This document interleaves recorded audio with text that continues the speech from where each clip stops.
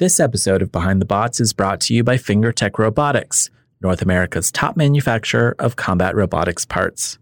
If you're interested in building your first combat robot, check out Fingertech's Viper Kit, which includes everything you need to build a fully functional, competitive Antweight. Fingertech also carries a complete line of wheels, hubs, motors, and other components if you want to build a bot from the ground up. Check them out online at www.fingertechrobotics.com.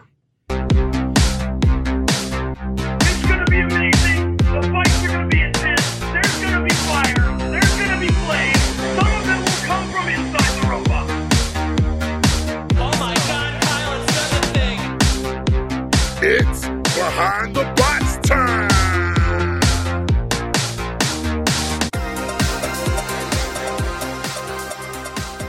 From the middle of our obliterated prediction brackets, this is Behind the Bots, the podcast that brings you the stories of the builders behind BattleBots. I'm Chris. I'm Luke. I'm Lindsay. And I'm Kyle. And today on the podcast, our interview with the bot whisperer himself, Pete Abramson. We'll wrap up the show with this week's installment of Robots Around the World. If you like our show, please rate and review us on Apple Podcasts, Google Play, Stitcher, Spotify, TuneIn, CastBox, Player FM, and Podbean. You can follow us on Facebook at Behind the Bots and tell a friend. We really appreciate your support. Time for this week's Combat Robotics news. I have 4 news items for you today. First up, an update to a very important story we brought you last week. The Rusty plushie is happening. I repeat, the Rusty plushie is happening. Rusty Captain Dave Eden is launching a Kickstarter campaign for the new plushie, which he'll produce for $50 each. If he successfully sells 3,000 Rusty plushies, he says they'll have light up eyes, which I'm very excited about. Look for the link in the coming days on the team's Facebook page. On over to Florida, where the nonprofit Robot Ruckus is organizing the ultimate watch party in Orlando, renting out a movie theater and watching the season 6 finale with the teams behind Witch Doctor, Sporkanock, Hypershock, Nightmare, Kraken, Gruff, and Captain Shredderator. Tickets are $10 each, and proceeds go towards supporting Robot Ruckus and its future events. On over to Southern California, where the team behind Whiplash is running a contest for a new team logo. The prize, a brand new Whiplash Sawblaze Rivals kit from Hexbug. The team is accepting logos between now and the end of the month. Check out details on the team's Facebook page. And finally, BattleBots has picked up a new celebrity superfan, reality show TV chef Duff Goldman. Last week, Duff surprised his Instagram followers by posting his picks for the BattleBots World Championship. Duff has already an unusual link back to the show with Hijinks Captain Jen Herkenroder, who once helped him build a gorgeous, intricate model of the city of Baltimore, completely made out of cake. Duff appeared on the long-running Food Network show Ace of Cakes. And just in case you're curious, he's got Minotaur beating Endgame in the round of 16, and the bot making its way through the bracket to face Rotator for the giant nut. And that's it for this week's news.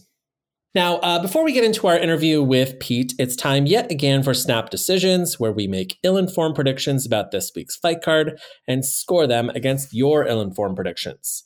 Last week, we had 62 people participate in Snap Decisions. Just one person managed to call 9 out of 9 championship fights correctly. That person was, once again, Jethro Ryalubin.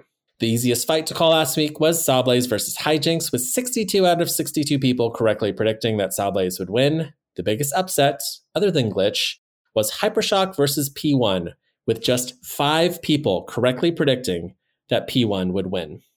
Now, before we get into this week's predictions, I'd love to get a pause here and get your thoughts on the opening half of the round of 32. We saw Scorpio's best season yet got cut short by Endgame. Bloodsport get bashed and bloodied by the Brazilian bull of Minotaur.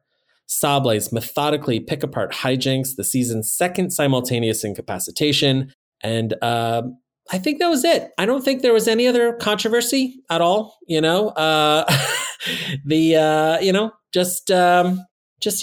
season's most destructive, undefeated rookie bowing out early. I think that happens most years, so really this episode is pretty normal. I would love to get your thoughts here, Kyle, Chris, Lindsay, on the round of 32. This episode was bananas. It was Such a fun championship round episode. So much happened.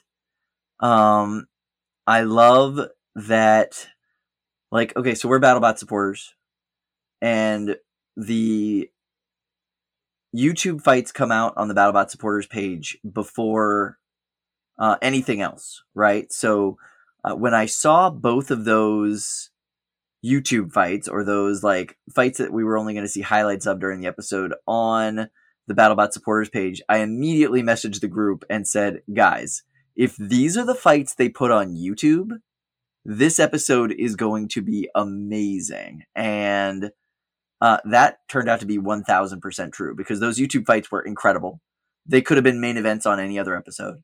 And this was a completely fire episode. So many good fights, so much good drama. Like the drama of will they, won't they? Will they, won't they make it to their fight? Will they, won't they make it into the tournament? So good. I loved every minute of it. I cannot wait for the next episode. I cannot wait for the round of 16. This was awesome. A couple of super memorable fights for, the entire season that I saw. It was awesome to see kind of Minotaur, continue their charge through the bracket. You seeing P1 like just kind of come out of nowhere and hold their own against such a high-powered vertical weapon with like another bot that is also recognized as such a great driver, and just going toe-to-toe, hanging in there. And just playing with physics, and you got to admit that shot of Hypershock like flying over the front of P1 and kind of sailing through the air was probably one of the more incredible feats that we had seen this entire season. Great episode.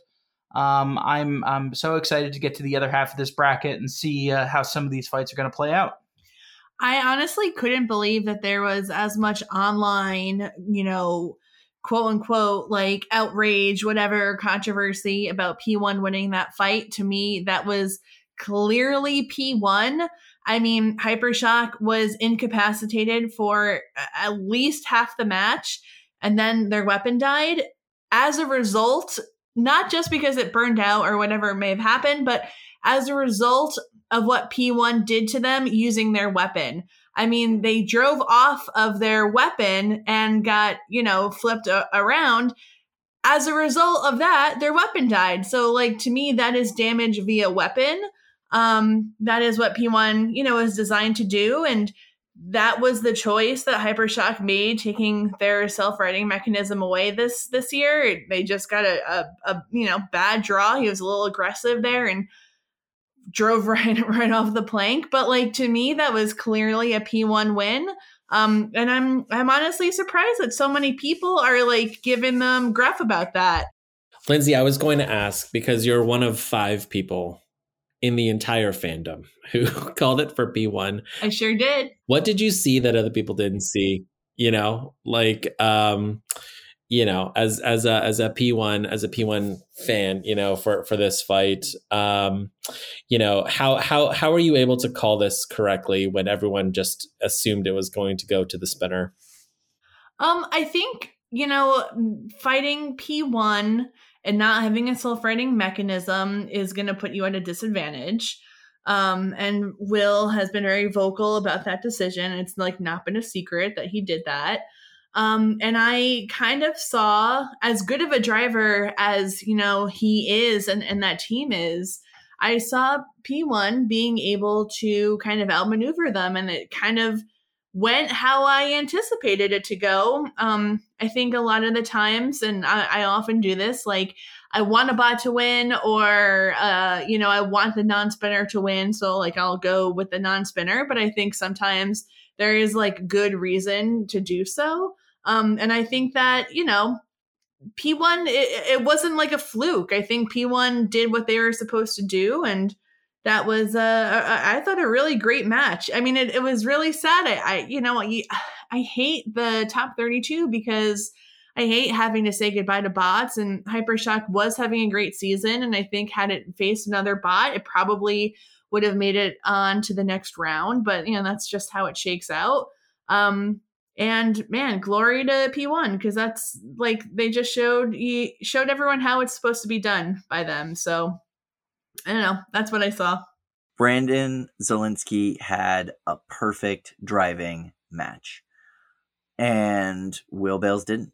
If Will Bales was going to have a perfect driving match, he would have, inched in, hit with the weapon, backed off, not ramped himself over the top like he was going over Blood Gulch in Halo 2. Like, he would have been a little bit more judicious.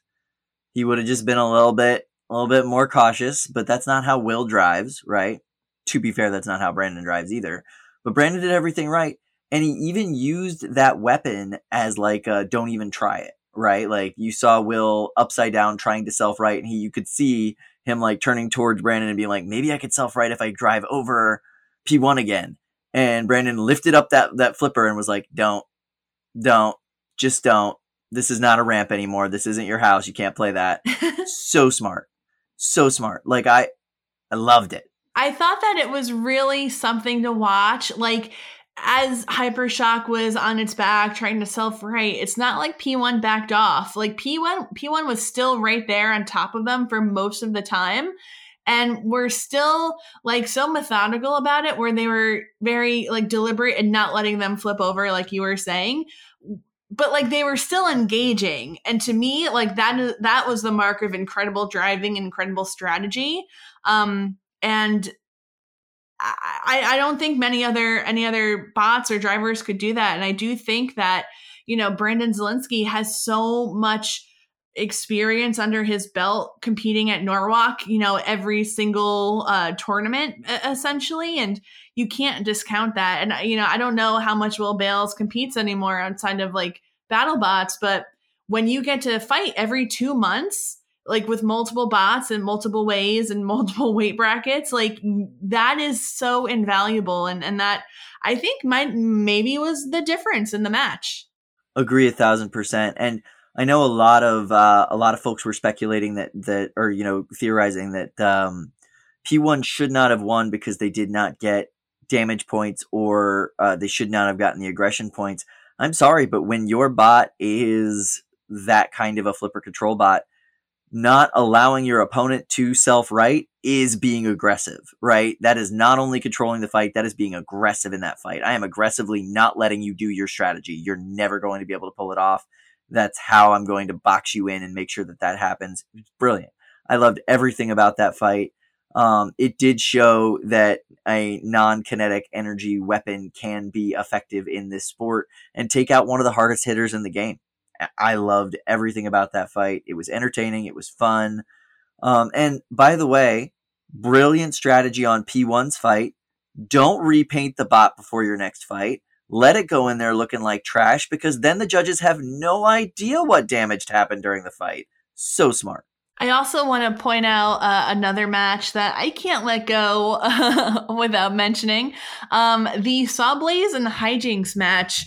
I mean, yeah, man, Hijinks, if you're going to go out that way, like that's the way to do it. It never died. It never like gave in the fight. Sawblaze removed its tail, like its batteries and whatever was like hanging out of it. I mean, there is no explanation for how Hijinks continued on. And yet it was just like from, it was undead. It just like kept going. It was incredible. And like, that's the kind of show you want to put on if you're not going to win. And, man, I mean, just Sawblaze looking as good as ever. And I'm keeping my fingers and toes crossed that it continues on for them. Cause again, to me, like most exciting match of the night is just like watching Sawblaze do its thing. Like that combination of, controlling your opponent and then also, super damage, I think is like the sweet spot. So that was really exciting to see. I was probably clutching like Chris's arm so hard the entire time because I thought maybe Hijinks was going to be able to do it, but man, it was so entertaining all around for both bots. So way to go, Jen. Way to go, Jameson. Oh, okay. My favorite part of that fight was Jameson in the interview saying that the tail presents a interesting dilemma for Sawblaze. And what's one of the first things he does? Cuts the thing off. I loved it. It made me laugh. Like when that moment happened and he just sliced the tail off, I was like, yes, that is so good. That is storytelling in its finest. That's so good. So good. I love that fight so much. All right. How you guys want to talk about Glitch at all? Is there anything that hasn't been said about Glitch?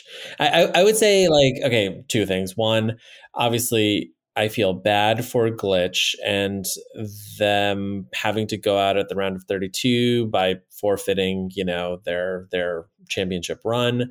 Can't wait to see the robot back. I mean, I think we're going to see some really interesting changes to the robot if and when it returns to season 7.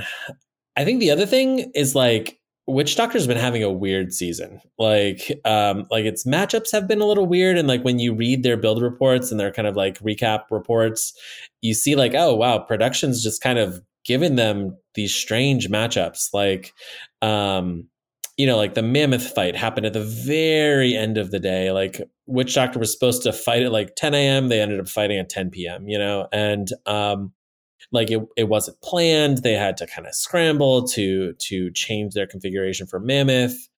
Same thing with like, they weren't originally scheduled to fight Rusty, and like I think that they've just been having a weird season. I mean, like I'm glad that they're that they're winning so much. I mean, like they are absolutely one of the very best teams inside of the pits. But yeah, I mean, I feel like we haven't really seen kind of Witch Doctor at its full potential so far this season. And I'm really hoping that, round of 16, et cetera, kind of beyond, we do see kind of like what Witch Doctor is capable of. Yeah, I couldn't agree more. So a recap of the blog post from Kyle Miller and the Glitch team. So, they are such well-prepared rookies. They actually came with 3 frames and 2 fully completed bots, right? One of the bots they had set to the side to upgrade the weapon speed because they had a design flaw that kept their weapon speed low, which actually helped them in most of their fights, right? Gave them a bit more engagement, but they were trying to make one of the bots have a higher weapon speed so they could fight things with long forks and stuff like that, right? Stuff that you actually want to have a higher weapon speed for. But that bot was missing its power loom. So the cable system that goes from the battery system to the weapon system.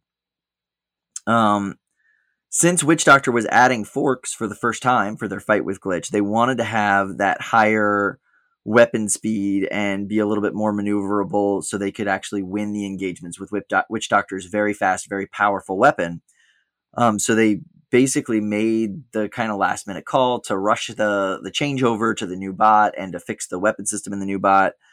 The problem is they could not do that because when they went to go kind of take everything off the bot and put everything back on the bot, they had some shavings get into the electrical components. And that's a big problem. If you go into the grinding area, you're going to have issues with that.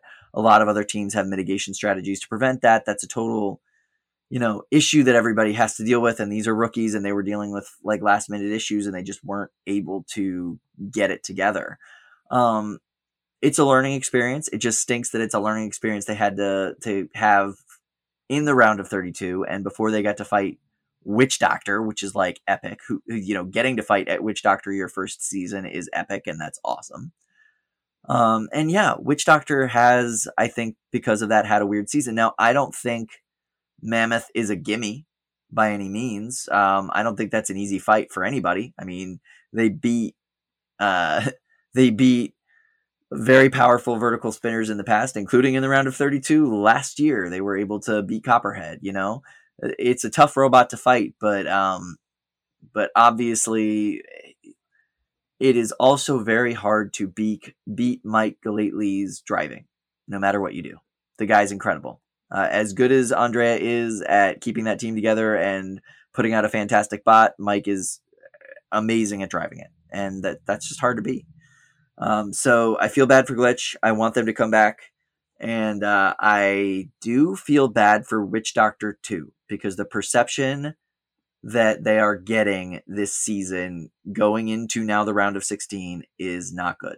It doesn't look good on them. to have a Rusty fight into a last-minute switch over to a Mammoth fight.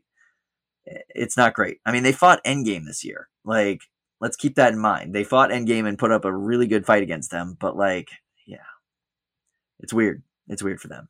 And it's not their fault. I mean, it's not like they choose the matchups. They're given the matchups. So I think a lot of like the blame is placed on them from people who I see, chatting online, but like, it's not like they're choosing who they fight. You can't blame them. I agree with that 100%. And quite frankly, I think, so originally in the Rusty fight, they were supposed to fight Smee. Like that's the like what I've been reading. And Smee, while I understand, they're not a top ranked robot, is a robot specifically designed to beat 4-wheel drive vertical spinners. That's what Smee is made for, right? Those two undercutters are supposed to get around and slice at your back wheels that don't have any protection on them, which, by the way, Witch Doctor's back wheels don't have any protection on them. If you're going to pick a perfect archetype robot for Smee to fight based on Smee's design, Witch Doctor is it. And one of the biggest problems we've had with Smee is they have not gotten to fight the paper to their scissors. You know what I mean? And it stinks for Smee because they were scheduled to fight the perfect example of a paper to their scissors, and they didn't get to do it because they were too beat up after their fight with Gigabyte. So there's a whole lot of what could have beens in this season for Witch Doctor, and I guess in this case Smee too, and that's too bad. Well said, Kyle. All right, let's jump into our predictions. Again, like we had last week, we have 9 fights. I'm assuming 2 of them are going to be relegated to YouTube. I don't think BattleBots has told supporters which 2 this week around, but yeah, I guess that's something to consider. Let's jump into our first fight of the night, the play-in match for the 31 seed, Hydra versus Defender. Kyle, your prediction. It all depends on if Hydra is working. If Hydra is working, this is an easily Hydra fight. They got the low ground. They've got the ability to do some massive damage. Can you imagine what would happen to Defender if they get launched 12 feet into the air and land on top of that arm, that top part of the arm? Like, this is definitely Hydra's fight to lose unless they're not working. And then they're just going to get bullied around that box. I'm going to give this one to Hydra. I'm going to assume that Jake and the boys got it together and that it's working. Okay. Lindsay, your prediction, Hydra versus Defender. My heart wants to say Defender, but I'm going to have to go with Hydra on this one. Just, based on the numbers. Okay. What numbers? Just like their previous experience, and they've had three fights to kind of work things out. Defender, I believe, has had 2, if I'm not mistaken. Mm-hmm. Yeah, I also feel like Hydra's kind of had a sticky season, though. I'm gonna be devil's advocate, and I'm gonna try to break ranks here. It's also self-interest, because I've been doing so terrible in these selections, to be one of the very few people that get everything right. So I'm going to say Defender. Okay. That's my goal here. Well said, Chris. Okay, Defender. Chris, let's stick with you for the next fight of the night. The winner of this match, either, I guess you think it's going to be Defender, will go on to face the number 2 seed, Ribot. So I guess for you, Defender versus Ribot. Oh, well, this one's definitely I would think go to Ribot. It doesn't matter. It doesn't matter who fights Ribot. Ribot is it's a nasty, nasty machine. Kyle, let's see. You're going with Hydra. So Hydra versus Ribot. Your thoughts there? Yeah, Ribot. Who can beat Ribot? You know what I mean? I know they did not get to fight any spinners, and I guess in the scenario that I've created here, they still aren't going to fight any spinners. But who can beat Ribot right now? They're incredible. I mean, just what a great team. I'm so impressed by these guys. Lindsay, your thoughts. Let's see. You're advancing Hydra. So Hydra versus Ribot. Who do you think is going to win? I'm going to go 3 for 3 with all of you and say Ribot on this one. Okay. Lindsay, let's stick with you for the next fight of the night. The number 15 seed Mad Catter versus the number 18 seed Black Dragon. This one is insane. I guess we have seen Mad Catter get knocked out this season. We have not seen Black Dragon get knocked out. Perhaps that means Black Dragon has the edge because what can Mad Catter do to disable them? I don't know. But oh man, it's hard. Like it's kind of I think probably a coin flip. If you made these bots fight 10 times, you might get a different outcome. 5 of those times. So I'm still going to give it to Mad Catter because I think it's hard to deny Calvin Eba's driving. But this is a tough one. Chris, your thoughts? Mad Catter versus Black Dragon. I'm going to second Lindsay, and I'm going to think that this one's going to be eked out by some impressive driving. Okay.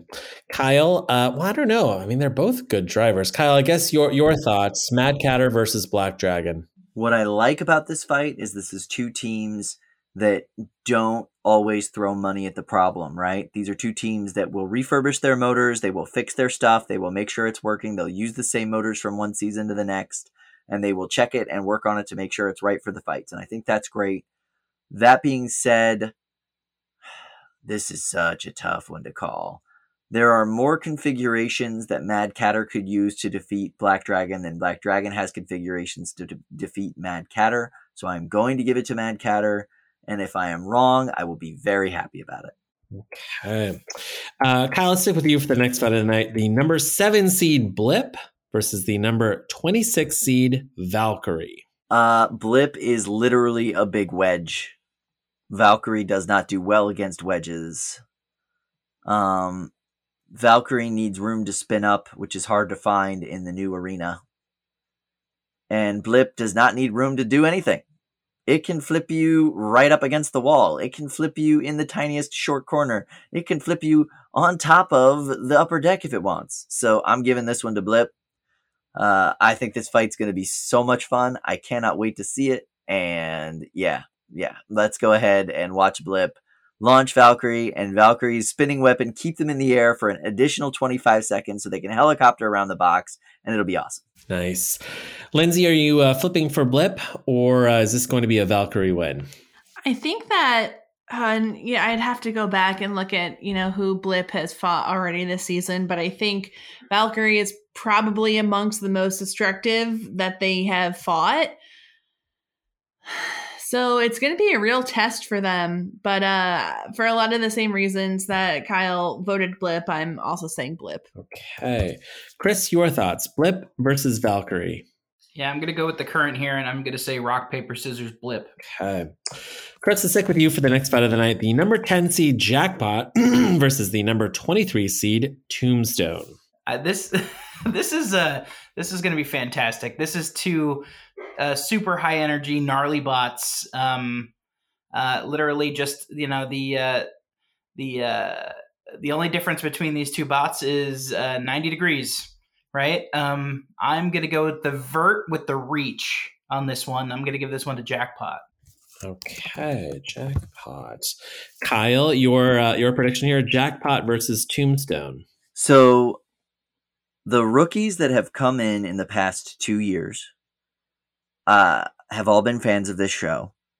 They have all seen Tombstone tear through this competition, and they have all come in with their very own ideas of how to beat a Tombstone. And more often than not, we're seeing that those ideas work. I'm going to give this one to the $7,000 bot from Vegas, the Hometown Boys. I hope they win for their sake. They will get a thunderous applause in that arena. Okay. Lindsay, your prediction, Jackpot versus Tombstone. Call me crazy, but I'm saying Tombstone. Oh. You're crazy. Lindsay, tell us why. I mean, you don't have to. I mean... Now you do. I think because... Well, I will say this. It is literally never crazy to bet on Tombstone to win a robot fight. So You do not have to accept being crazy on this one. I just see it working out in their favor. Perhaps it's a divine vision. Love it. You're a divine vision. Aw, thank you, fiance. Lindsay, let's stick with you for the next fight of the night. The number 3 seed Whiplash versus the number 30 seed Ice Wave. Yeah, this one, I think the seeding says it all. Like, I just see Whiplash getting this one done, and I look forward to seeing them, hopefully continue to dominate. Chris, your thoughts? Whiplash versus Ice Wave. This one I'm going to give to Whiplash. Ice Wave, awesome job in their last fight, but I think that Whiplash is probably going to not let them to get up to full speed and is going to control and dominate the match. Got it. Kyle, your thoughts? Whiplash and Ice Wave? Back when Whiplash was pretending to still be a spinner, I would say that Ice Wave had a fair chance of winning this fight, but now Whiplash has given up any pretenses of being a spinner. They are going to go in there with the wedgiest of front wedges and a lifter that can dominate, and they're going to bully them around the box and not let them spin up and win this fight handily. No one's worried about the kind of mid-cutter of Ice Wave catching right angle on Whiplash's plow or something like that, Are they going to go with super tall plows, I guess? What do you think, Kyle? I think that's very likely. I think they could even rip off one of those side plows, but as we've seen, Matt Vasquez can adjust on the fly when he loses part of his armor package, and I think he'll be able to handle that. The other thing that you have to remember is Ice Wave's going to have a hard time spinning up to speed in this arena, and has had a hard time spinning up to speed in this arena. If you don't give them room to spin up, there's very little places for them to escape to spin up. And Ice Wave, as many people have pointed out, has no self-righting options of any type. So yeah, I can see like Matt Vasquez's just totally punishing style really working in an arena where his horizontal opponent doesn't really have a lot of space. Interesting. I'm actually really looking forward to seeing this fight. Kyle, let's stick with you for the next fight. The number 14 seed Cobalts versus the number 19 seed Yeti. Bye, Yeti. Oh, sorry. What? And I love Yeti. Yeti is literally my favorite robot. I love everything about Yeti. But one of the things that Yeti has to its advantage is the extremely aggressive driving style of Greg Gibson. And yeah, Matt Maxim's a better driver. He's just a better driver. Yeah. He is a control bot driver who has now been given literally the most powerful vertical spinner in the game. And that's a terrifying proposition for anybody to go up against. So yeah, this one has to go to Cobalt and Matt Maxim. Okay. Lindsay, your prediction. Number 14 seed Cobalt versus Yeti. Can't disagree with any of that. Giving it to Cobalt. Okay. Chris, your thoughts, Cobalt and Yeti? Yeah, I think the Yeti is gonna get cooked. Okay. Is that a metaphor? I don't know if that's a saying, but I like it nonetheless. Chris, let's stick with you for the next fight. The number 6 seed Rotator versus a fellow Floridian, the number 27 seed Captain Shredderator. I think that Captain Shredderator is going to lose a little bit of its spin. Okay, we're going to go with Rotator. All right. Kyle, your thoughts, Rotator and Captain Shredderator? Is that another saying that people don't say? Wait, what? I guess that's another saying that people don't say. It's okay. Kyle, your thoughts? I'm just working on my isms now. Rotator and Captain Shredderator, Kyle. Yeah, so an undercutter is not necessarily the best thing to go up against a full body spinner, but a giant diamond shaped plow sure is. And don't worry, Rotator's got both. So I'm gonna go ahead with Rotator on this one. Okay, Lindsay, your thoughts on this fight, Rotator and Captain Shredderator? Yeah, that plow is going to do all of the work for them. Definitely Rotator. Okay. Lindsay, let's stick with you for our final fight of the night. The number 11 seed Tantrum versus one of your favorite bots, the number 22 seed Gigabyte. Yes, Tantrum is one of my favorite bots. And I'm really excited to see them, just tank it out against Gigabyte and get the win. Okay. Chris, your thoughts, Tantrum and Gigabyte? I think Gigabyte's gonna gigabyte the dust. Okay. That is a saying. It is. And Kyle, your prediction. tough one. It's a tough one. I'm gonna go ahead and say Tantrum. Do you want to say anything else, or is that it? It's just a feeling. Hard to bet against Tantrum this year, especially after their performance last year. So, Tantrum. Well said, Kyle. All right. That wraps up this week's edition of Snap Decisions. Look for our post on Facebook later today to send us your predictions. After the break, our interview with Pete Abramson, sponsored by Max Amps.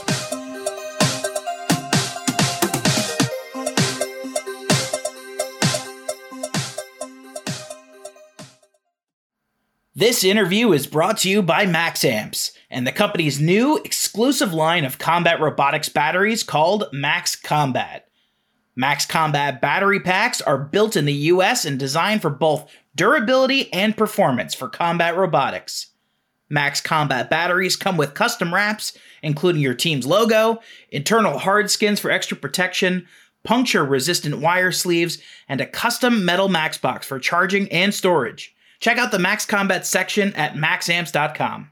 This week on the podcast, we have a very special returning guest, the bot whisperer himself, Mr. Pete Abramson.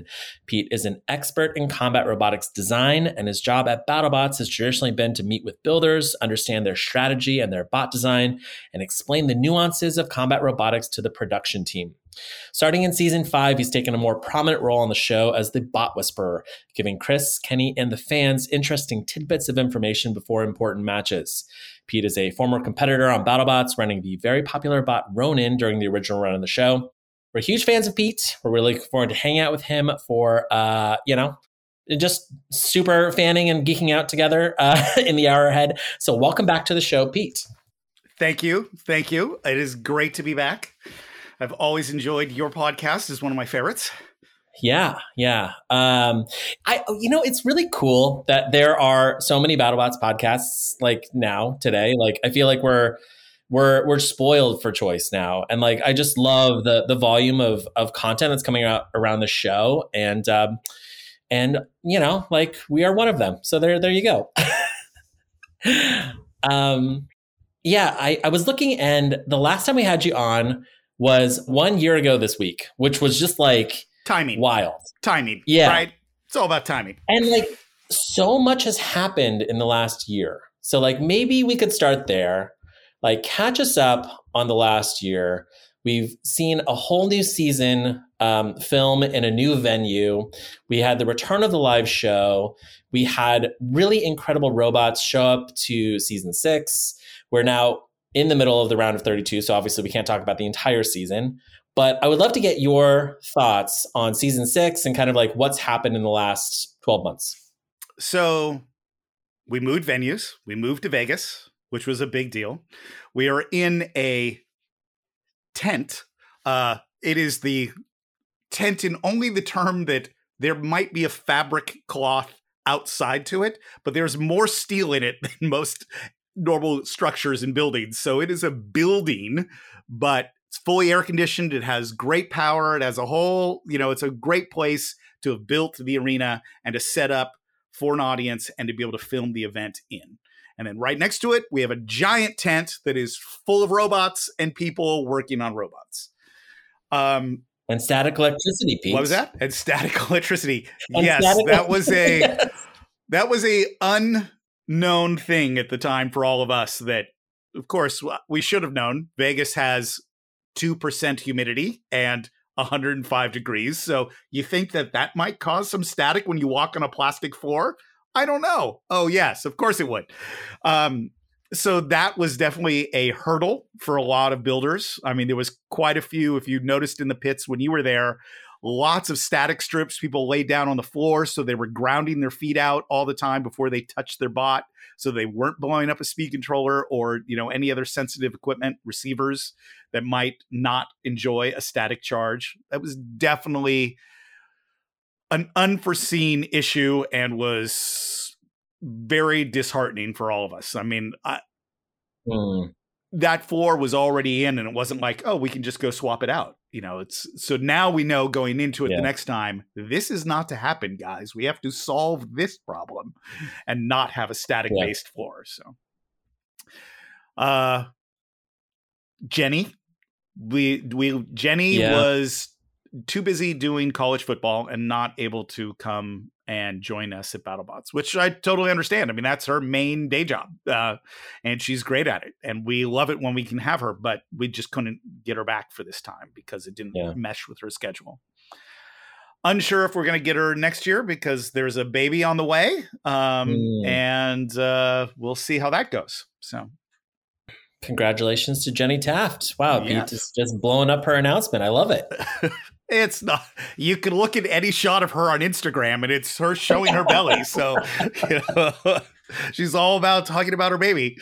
And what other new things happened? There was I guess since Jenny wasn't there, I did a few more things in the pits that I've not done before. Did a few interviews. Wish we could have done more. We all sort of look back in hindsight and go, oh, God, I wish we could have done this and this and this. But we only have so many hours in the day and we only had 2 weeks to film it in. So it was only so much to cram in there. Yeah. It was a lot of work. What else has changed? The bots this season, like the teams have never been more professional. They have never been more prepared. Even Will Bales showed up with, he still had to build the robot there, but it became a working robot after he built it. So it was amazing. It was full of a lot less suck. It had no suck in it. It was great robot. Yeah. And we have a round of 34 to 32 that any one of those bots could easily be a championship bot. Yeah. Like there isn't you don't go, oh yeah, that's just happened to make it in. No. Every bot that made it in was like, oh yeah, of course, I could see their path. Yeah. I could see their trajectory. Yeah. So it was an amazing year for things like that. One of the big things for myself personally was I got to go to BattleBots for the first time myself. So when we talked last year, I'd never been to the venue before. I'd never seen a heavyweight fight live. I just watched the show as a fan. And in August, I was able to go, and Greg gave me a pit pass, a one-day pit pass, and I got to walk the pits for the first day of the round of 32. And so I basically caught up to where I am, when I was actually in Vegas, where we're watching it. And spoiler, on Thursday, there's a bunch of me. No, wait, or is it? No, maybe it's next week. There's a lot of me in the next episode, so watch out for that. You're going to enjoy that. It was funny. My wife was watching one of the last episodes, and she went, "Wait, I just saw Mark's tracking in the stands." I was like, "Yeah, he was right up there behind me. Of course he was." So, yeah. It's funny. It's I feel like I'm on a BattleBots journey. I started off as a fan, and then I became a super fan.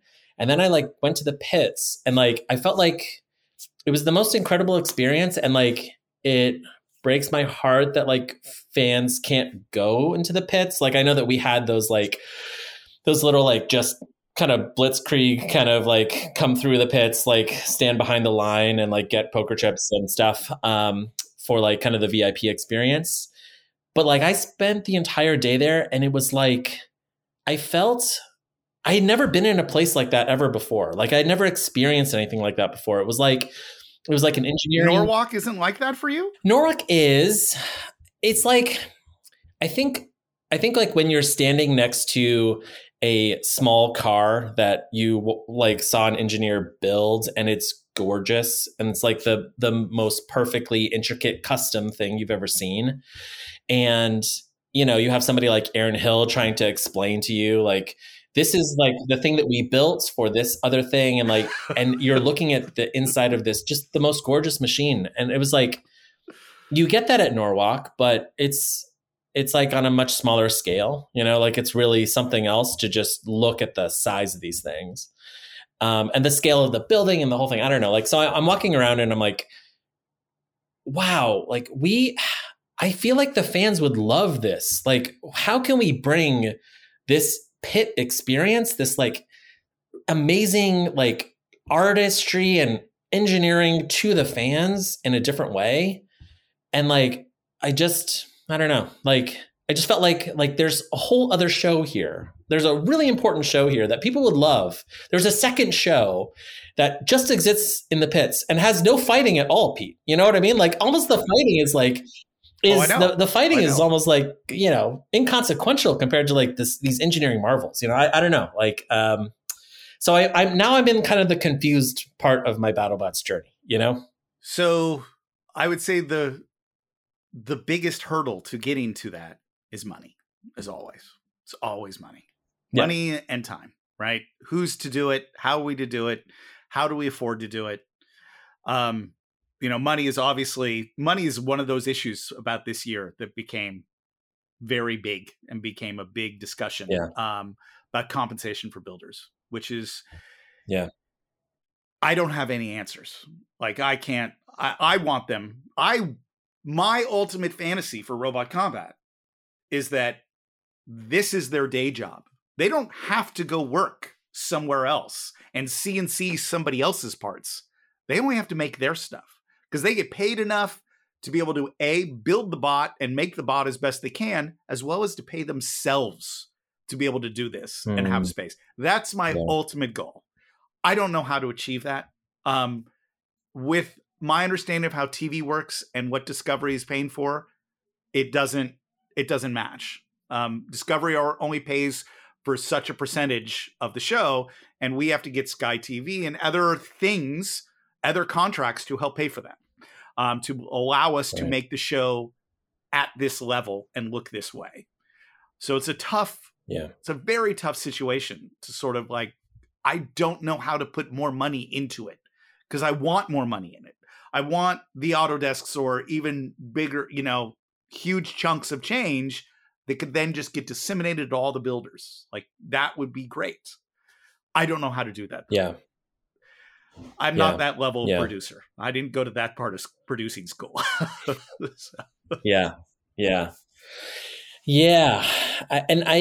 It's amazing. Like you've just jumped straight to cost. This is going to be like my 40th question. So like, I'm glad that we're just coming right through it. You know, like I feel like, I don't know, fans, obviously they are such experts at solutions. You know what I mean? Like fans will throw out the craziest solutions, you know? Armchair quarterbacking has always been part of every sport. So yes. Yeah.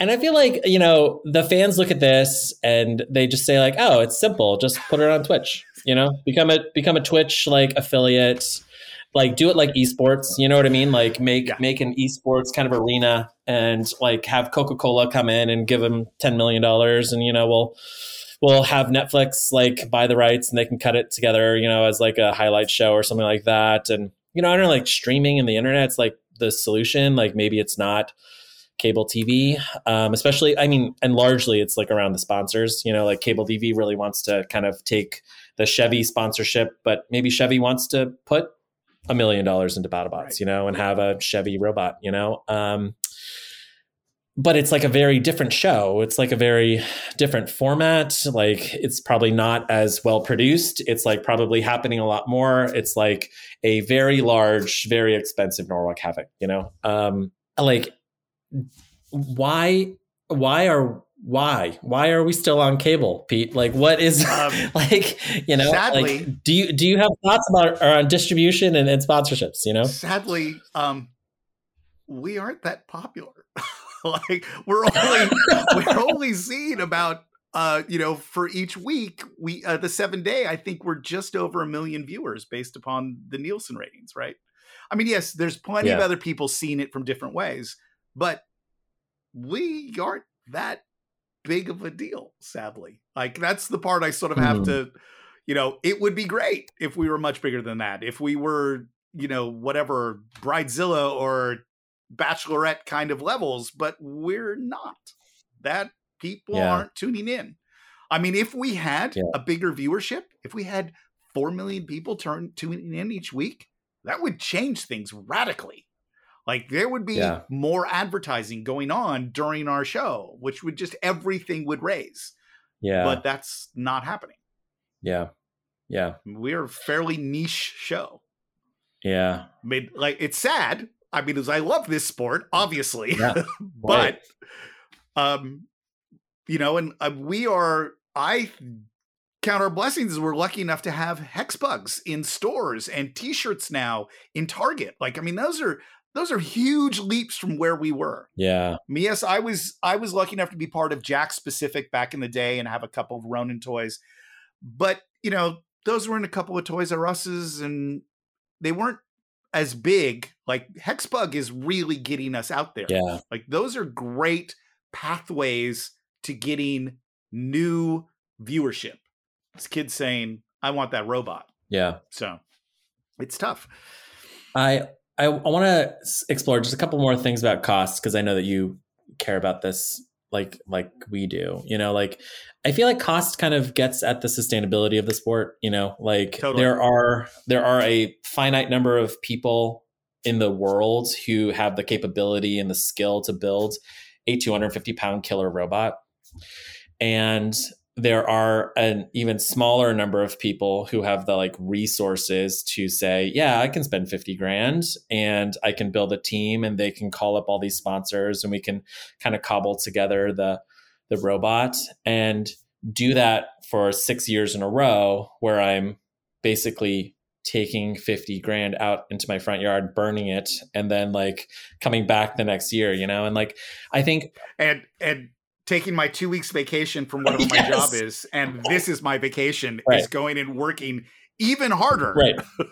than I normally do. And Yeah. so like there's that kind of side of sustainability. There are only so many wealthy engineers on the planet, right? And we will maybe exhaust them at some point. The other thing too is like, because it's not an open competition, you have robots where, you know, they can't all be end game, right? Or else no one would watch that, right? So, you know, now I have a $50,000 robot that I'm going to go 0-3, you know, or I'm going to go 1-2, and I'm never going to make the round of 32.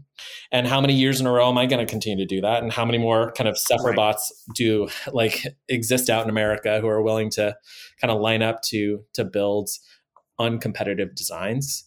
I don't know. Like, I feel like we're kind of at this weird junction where the builders are like, this is an incredibly expensive TV show, obviously, to produce. This is so much more expensive than Bridezilla. Bridezilla probably costs $6 a year to make. You know what I mean? And, you know, this is millions and millions and millions of dollars. And like the only kind of part of the equation that gets squeezed is the builders' wallets, right? Where they say, I know we will donate literally millions of dollars to this show because we love it so much. But like, how many people are there like that, you know?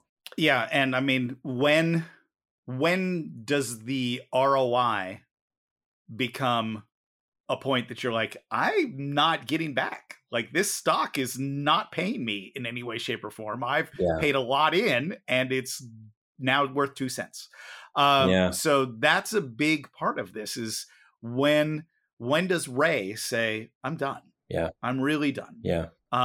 Or even, you know, Aaron Hill or Will Bales, or like, when do they just say, I've put in too much?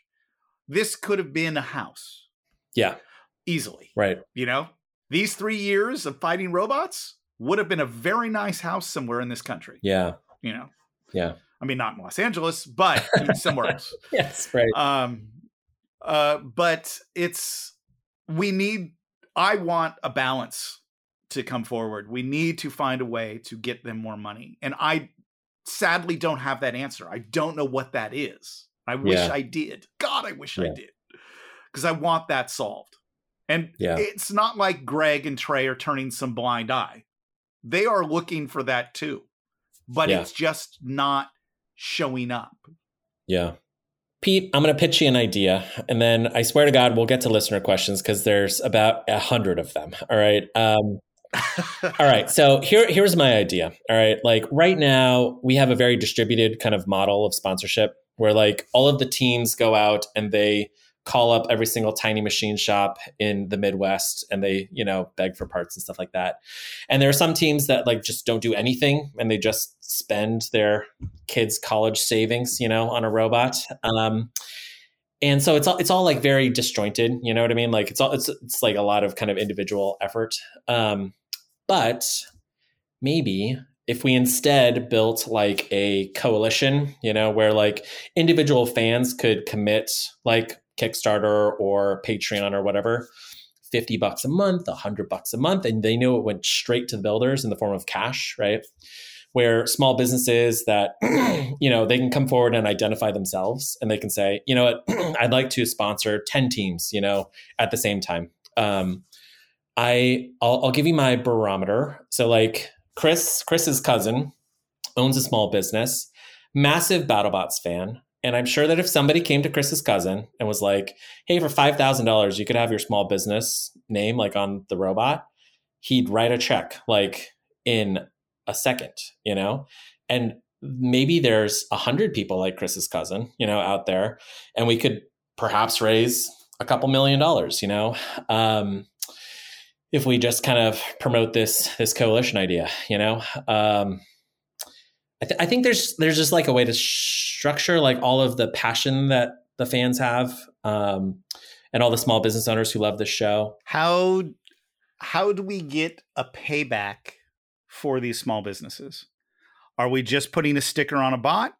Are we giving them the lower third kind of thing? One of the big deals, one of the parts that hurts the most is when Discovery rejects a sponsor. Yeah.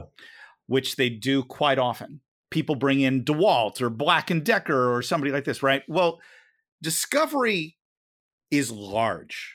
I don't know if everybody realizes how many cable channels they own. Everything that is the home networks and all of the, how to build a better house kind of things, they own all of that. Yeah. If anybody has ever advertised on any one of those other stations, that is valued higher than any sponsorship coming in through us. Right. So Black & Decker, who might be attached to some home repair show, cannot be on a BattleBot because that conflicts with that commercial that they had on that one show. And so this is where the big, like, when people goes, why are BattleBots rejecting my sponsors? BattleBots is not rejecting your sponsor. Right. BattleBot wants you to have every sponsor. Right. But Discovery has the right to say no because it conflicts with their model and their normal advertising system. And so that is where one of the problems lies, is it's hard to find a big enough thing that is not advertised on some other version of their network. Right. Within the past 5 years or whatever it is. I mean, I guess the problem is, Chris's cousin does own Black & Decker. So like, all right, that idea goes out the door. I mean, Chris, I'm curious. All right. How much money do you think John Catrone would put up for a BattleBot? I know. Just diving in, are we? Geez, full blast, Luke. He's going to wake up to like 300 emails on Thursday. Yeah, I know. He's going to have to sponsor half of Norwalk. I Johnny aside, I mean, there are tons of those small business owners that I'm sure would, just for the bragging rights to say that they are one of the sponsors of a bot on Discovery, it doesn't necessarily need to have a returned interest in the form of their logo, slapped on a bot or in the lower thirds. But if a bot that appears on BattleBots did a local TV commercial for a sand and gravel plant, and then they get to kind of say, oh yeah, this was on the Discovery Channel or something like that. I mean, that's value. And then again, there's the people that just really kind of enjoy the sport. And it's the same reason why a deli might sponsor a Pee-wee baseball team. It's not necessarily for some big paid return, but it's just, put your name out there and say that we did something. I mean, there probably is some way to intertwine the smaller people, but getting, who's going to go do the work to get all of those smaller things, right? This person is now tasked with a lot of, is this their day job now? Who's paying them, right? Like, so there is a lot of ideas that come out, and how do we do it in a way that everybody gets paid to be able to do their job? And that is the tough part. Yeah. I mean, I would love.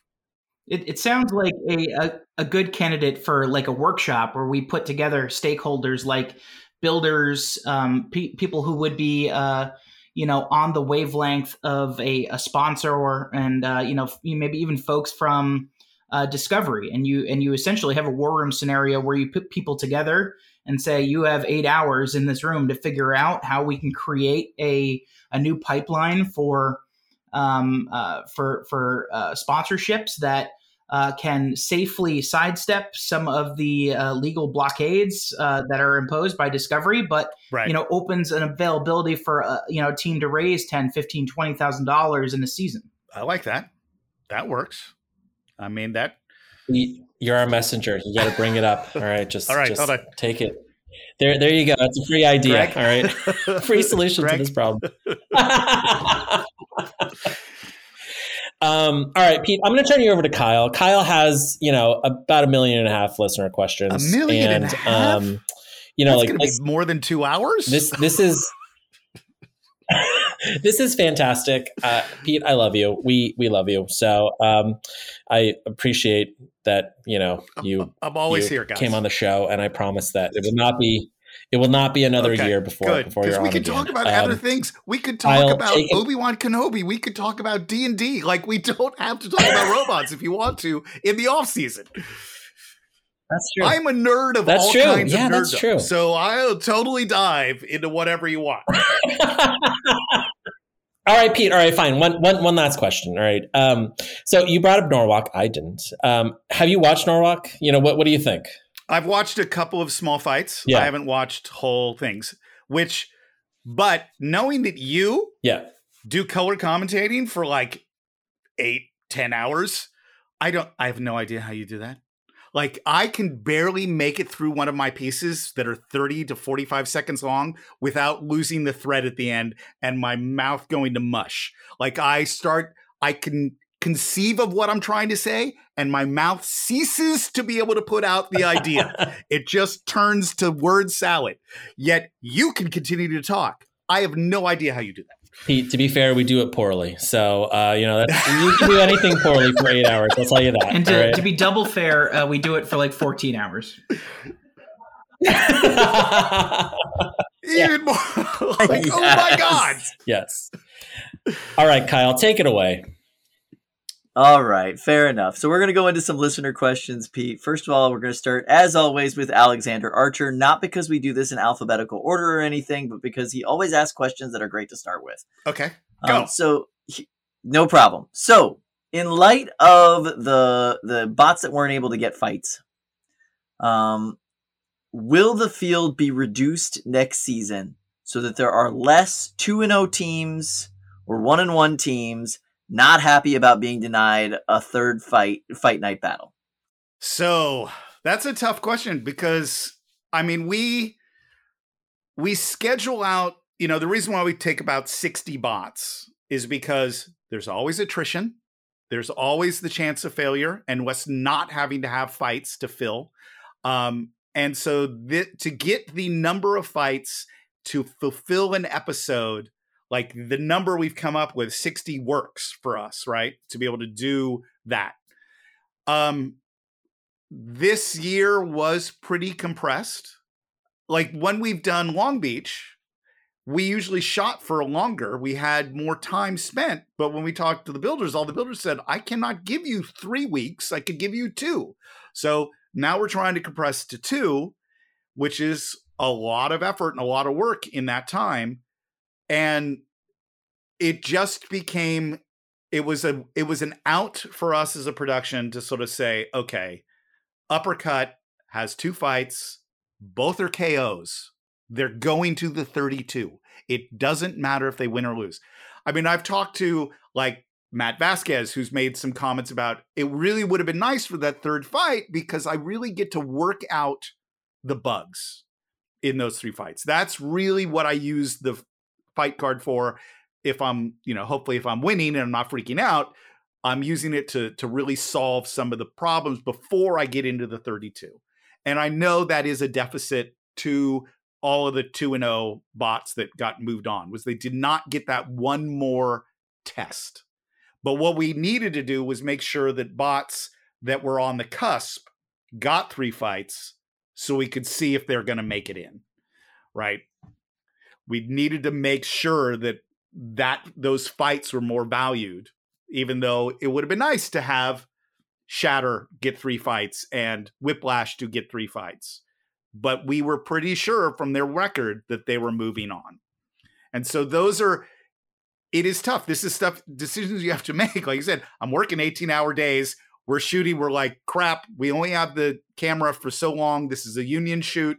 We got to make sure it fits within this time schedule. We have a bunch of audience members that are in here. How long can we keep them? All of those things come into play. And so that's why it becomes, sadly, we weren't able to give everybody 3 fights.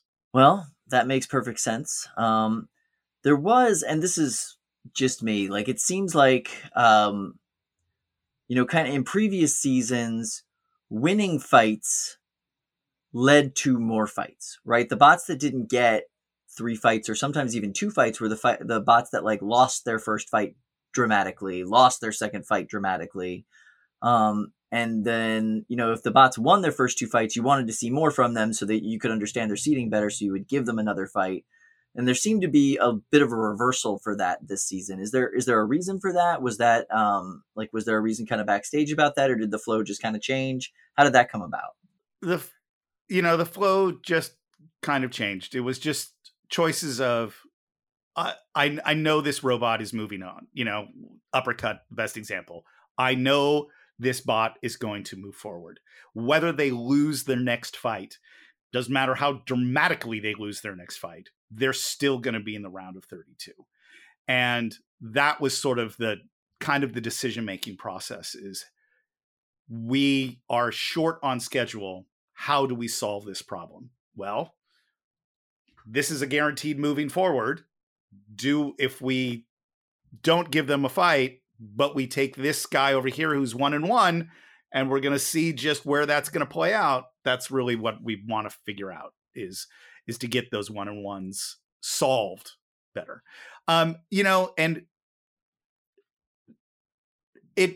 there is a lot of heartache that happens based on like, if you're having a losing schedule, that can really be a rough, like if you're 0-2 and you just said, well, you're not getting another fight, even though you don't have a chance to make it in. Right. It's a hurtful thing, but we only have so much time. And that's what it really ends up coming down to is how many fights can we film in a day? Yeah, that makes sense. All right. So this might be a quick question, but I'm going to ask it anyway. I'm not bringing Ronan back. Oh, we know. Listen, when will the second season of Bounty Hunters air on Discovery Plus? Or is it even... I do not know that. Oh, fair enough. Well, there you go. That was a quick one. All right. This is one that everybody wants to know. Is BattleBots going to keep the Upper Deck next season or scrap it or change it? Like, what's going on with that thing? I know we might have to ask Trey this, not you, but like, what's going on with that? You should be asking Trey, but there will most likely be adjustments made to the Upper Deck. That's as much as I'm going to say. What exactly those adjustments are have yet to be solved, but there will probably be adjustments that are made. And it should be better for the bots that like to throw things out of arenas. That's the hopes. Are you getting British and adding a pit to the Upper Deck? Is that what's happening? No. And Tornado didn't cheat. No, we're not adding a pit. Okay. Good. I mean, we fought the war of the revolution for a reason, and it's so we don't have to have pits in our robot fights, Pete. That's all I'm saying. Yes, no pits. No pits. Except for the ones where you repair robots, but no holes. We will fight on the shelves. We will fight on the pits and oceans. All right, Churchill. I love it. All right, so Alexander's next question is a bit of a prediction game, and obviously we don't know what's going to happen with the pandemic. But is there a sense now that the pandemic will be under enough control that we can finally get some more international teams, I should say, into the competition this year? Because we would love to see it. Who wouldn't, right? I mean, that's our ultimate goal. That's all we really want. I mean, it was heartbreaking to get to hear things like Monsoon and all the other ones when it just said, no, we're not letting you into this country. It's like, what? I mean, what production, the Hoops production was jumping through and not being able to get it past the, I don't know which department of, it wasn't Homeland Security, but we could not get it through the US government to be able to get them over here.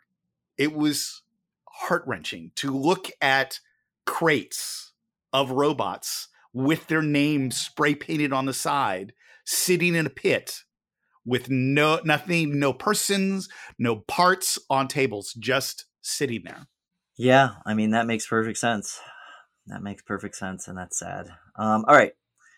So next question. What was your best memory from this season? Now that we only have about 3 episodes left, do you have a specific memory of this season that was like really awesome that you can talk about? I actually, one of my favorites didn't happen in the arena. One of my favorites was doing the interview with Aaron Hill and talking about Blip. It was when he walked me through Blip, like my inner engineer was nerding out so heavily. Like I was just so squidgy inside. Like, oh my God, I can't believe what he's doing. I mean, I'd been told about this over the phone. I'd seen lots of video, but to stand there next to it and look inside that robot and witness how it's all working and the tools that he made to wind the Dyneema, like it really got my inner robot maker. Just so excited. Kyle, I hate to cut in. I also got the kind of Aaron Hill, like pit side explanation of Blip.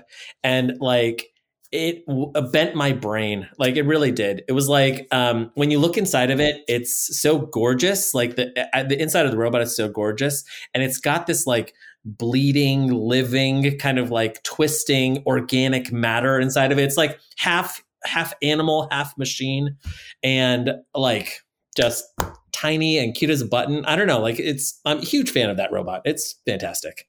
Same here. I'm not supposed to probably have any favorites, but I love that robot. It's just like mechanically, it just so excited me. All right. And then this is, aside from the static electricity, this is our last question from Alexander. What was the most challenging part about the show being filmed in Vegas? I mean, COVID is always was always just this specter of doom hanging over you. I was having been talent, but I still needed to do my job, which was go and interview all the builders. And like Chris and Kenny would not cross over into the pits because it wasn't like considered okay. And we had to sort of do a bunch of workarounds to make it so that I could go back there, and I would only be able to go back. I would spend, I was double masked. I would spend an hour at most in the pits, never spend more than 10 minutes with any one person. And then I'd go back to the trailer, wash, gargle, everything I possibly could, just to because it was just this stupid looming thing hanging over us of we could all just get sick and this whole thing just go like that. Like think about it. If Chris got sick or Kenny or Farouk, like we're done. Yeah. Right. Absolutely. So that was probably the most challenging, was still, even though many of us were vaccinated, being in that mode of COVID safety and the intensity at which we had to be in, and being in Vegas, like it makes you you want to go have a drink.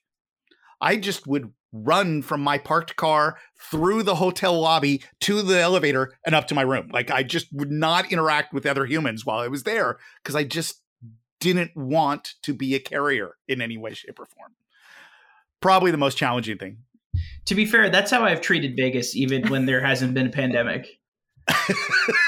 Yeah, it makes sense. All right, but nobody got sick. No, nobody got sick.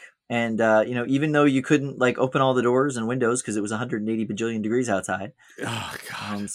That's great. All right, so our next question comes from Slammo, Captain, and all-around quality human being, Craig Danby. Yes. He says, I don't have a question, but I want Pete to tell us about working with Mark Satrakian on The Master. Also, how is a suplex bot going to win next season? Suplex. Maybe throw something on the upper deck and get it to stick. I don't know. That's a good way. You heard it here first, folks. The upper deck is going to be magnetic. That is the change that they're making. You're going to throw the bots up there, and they're going to stick. Actually, sorry, I let it out. We're going to be sponsored by 3M. It's all covered in double stick. It's gluey, and you just get up there. It's like flypaper, but yes, paper. Very high bond tape covering the entirety. VHP on everything. I love it. Or Velcro, and we're going to put Velcro on the underside of all robots when they get there, so they constantly stick when they get on the upper deck. So working with Mark, I've known Mark since I've known Greg since 7th grade. We've been like best friends when I was the new kid at junior high, and he walked into the library while I'm sitting there waiting to get my classes, and he goes, "Hey, you the new kid?" And next thing you know, we're best friends, right? Like, I mean, that was my relationship with Greg. And then we were all friends with Satrakian in high school. We were all making videos together and doing crazy stuff, blowing up a lot of things. So Mark and Greg always have been a part of my life for a long period of time. I mean, Mark was my best man at my wedding. So on the Master, the first Master in 1994, Mark did all on his own while he was working at Rick Baker's, built the whole thing. I was shooting Born to be Wild, The Madcap Adventures of a Boy and His Gorilla up in Seattle at the time, and flew down to San Francisco to go help him with the very first Robot Wars in 94. So it was myself, Paul Rivera, and Mark that were Team Sinister as a group. And then next couple of years, I built my own robot, Gigan, and drove that. But it wasn't until Mechadon, or actually some of the Snake too. I would usually be done, and then drive over to hopefully load my car with everything so we could drive up north to San Francisco with all the robots. But I'd end up staying for 24 hours straight, helping Mark in some way, like finishing off whether it was the Snake or the Master, or not the Master, but Mechadon. And those were usually long nights, long days and nights. And then he would sleep in the car ride and I would drive. How did that work? I don't know. We didn't even have Red Bull at the time. So that was what it was like working with Mark. Intense. Very intense. Random fun fact that I learned. A can of Red Bull actually has less caffeine in it than a cup of coffee, and most of that is just in your head when you're drinking it. It does not actually give you wings. Who would have known? Who would have known? But the other thing is, I hate coffee. I think coffee is dirt water, but that's just my palate. So sorry. To all those who love coffee, you enjoy it, but it's not my flavor. So. I'm a big fan of dirty bean juice, not hot leaf juice, personally. All right, so we have another Mark Satrakian related question from Brian Lewis. So he said, I'm interested in competitors that really push the threshold of design and capability, but often, but not ultimately, in effective ways. I find them inspiring. A recent example is Chomp and Joey Stevenson and their use of sensors for drive and weapon activation. Yes. Who else have you seen push the threshold in ways that you find interesting, like Zoe and like Mark Satrakian? Donald. There is an older robot called Gear Crow, big, way over the weight, bipedal walker that, he was just going for it. Like, I love stuff like that. Aaron Hill, perfect example. That's pushing an edge. But you know what? His isn't the only flipper. If you were to look inside and understand what's going on within the Waiachi clan and what is actually happening there inside Hydra, it is unbelievable.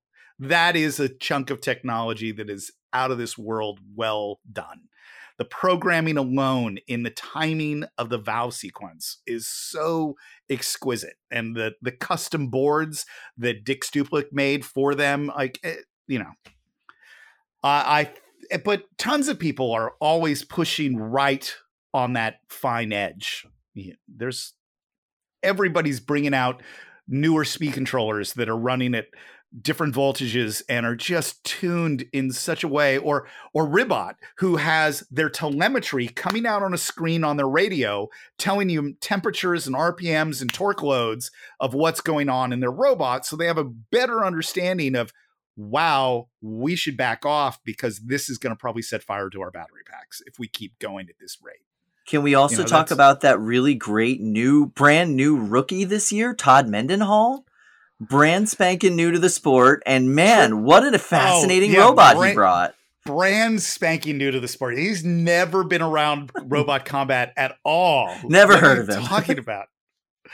That's true. I keep forgetting about Triple Crown and just the insanity of what that was. Just the craziness of the wheel design and the motors inside, and how it all was modular and bolts together, and it was a great thing.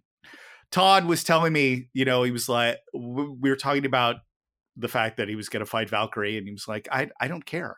This is like a dream come true. And I'm like, Todd, you've been around this sport. He goes, no, being in this new version of BattleBots was a bucket list thing for me. This is great. I'm super happy to be here. And even if my robot's trashed, that's okay. I'm just so excited to be a part of this version of BattleBots and to show off what I can do. I appreciate that.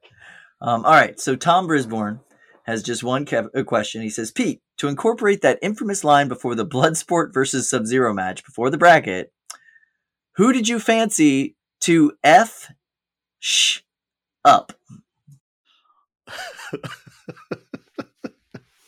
Bloodsport was going to, what was it? Duck Shift Up. Yeah, I think something like that. Yes, right? You Facebooked it. I like it. Yeah, something along those lines. I think that's what I said. All I remember is the brilliant chastising. I mean, first of all, after it came out of my mouth and I realized what I said on camera, and I'm starting to collapse. And then, of course, Chris properly chastised me with, you do realize this is a family show, Pete, right? So... yes, that went out to the house. I think the whole audience got to hear me swear and be my potty mouth self. So. All right. And then this will be my last question before I pass you off. Whiplash team member Debbie Daniels Vasquez says she has a 2-part question.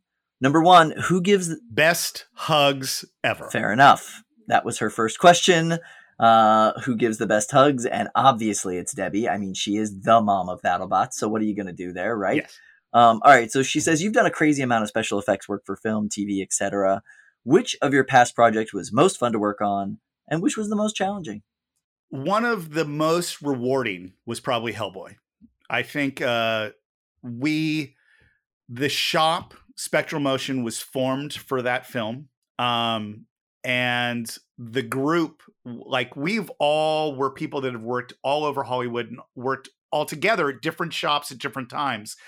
And it felt like this was the best of the best in this room to do Hellboy. Like, we had some of the sculptors, everybody in there was supremely talented to do special effects. And it showed in the product we made. I think that Hellboy's effects were some of the highest level quality effects. And then to be working for Guillermo, who then wants to show off these effects. Most things, it's like, oh, hey, what film did you work on? Well, I worked on that movie. And well, what did you do? Well, when that person's hiding under stairs and there's those 3 frames in the dark where all of a sudden some teeth flash and that's it. Well, I built the puppet that did, that's usually what happens to us. Where Guillermo's like, no. I'm going to shine a light on this. I'm going to put the goddamn camera in front of it. I want to see it. Don't you understand? And so he would just put our things up there on the screen for everybody to really see and be able to notice. So that was one of the probably most rewarding films I got to work on, was Hellboy. Men in Black 2 was pretty damn enjoyable. I enjoyed greatly. All I had to do was puppeteer. Satrakian built all the stuff, but Lady in the Water, working with M. Night, was a pretty impressive thing. He really cares about filmmaking and is right there in the middle of it and right behind camera. He doesn't sit back at Video Village and watch on a screen with sunglasses on. He is in the thick of it. And that was great. Most challenging. Warriors of Virtue, possibly. We were shooting in China. That was a tough shoot. What other films were like really, really hard? You know, I mean, The Blob, my first film, was tough. A lot of hours, spent a lot of time on set, and just didn't sleep much. I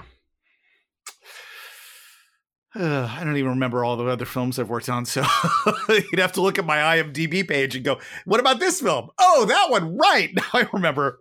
You know, I've blanked most of it. So your career is spanning like back to The Blob, to like that version of The Blob. Yes, yeah, that version of The Blob, 1988, the first of the really weird remakes in Hollywood, I imagine. To all the way up to Guillermo del Toro, and you're doing Hellboy with him. Yes. Like, this is ridiculous, man. You have a crazy film career. I love this. It's pretty full. I forget all the things I've worked on because it's been so long until people go, "Wait, you worked on iRobot?" And I was like, "Yeah, well, all I did was sort of build a hand so that we could grab a doorknob. It wasn't any, but I worked on iRobot." You know, I worked on Men in Black 2. I worked on the TV show Dinosaurs. I worked on a little bit on Addams Family. I worked on Beethoven, the Saint Bernard. Like, we built a full puppet dog. I worked on a crap ton of little commercials here and there over the time. You know, creatures, monsters, animals, puppets, robots, what have you. George of the Jungle, Dr. Dolittle. Don't know what else. Lots of other things. So, is there a property that you haven't worked on yet that you'd like kill to work on? Star Wars.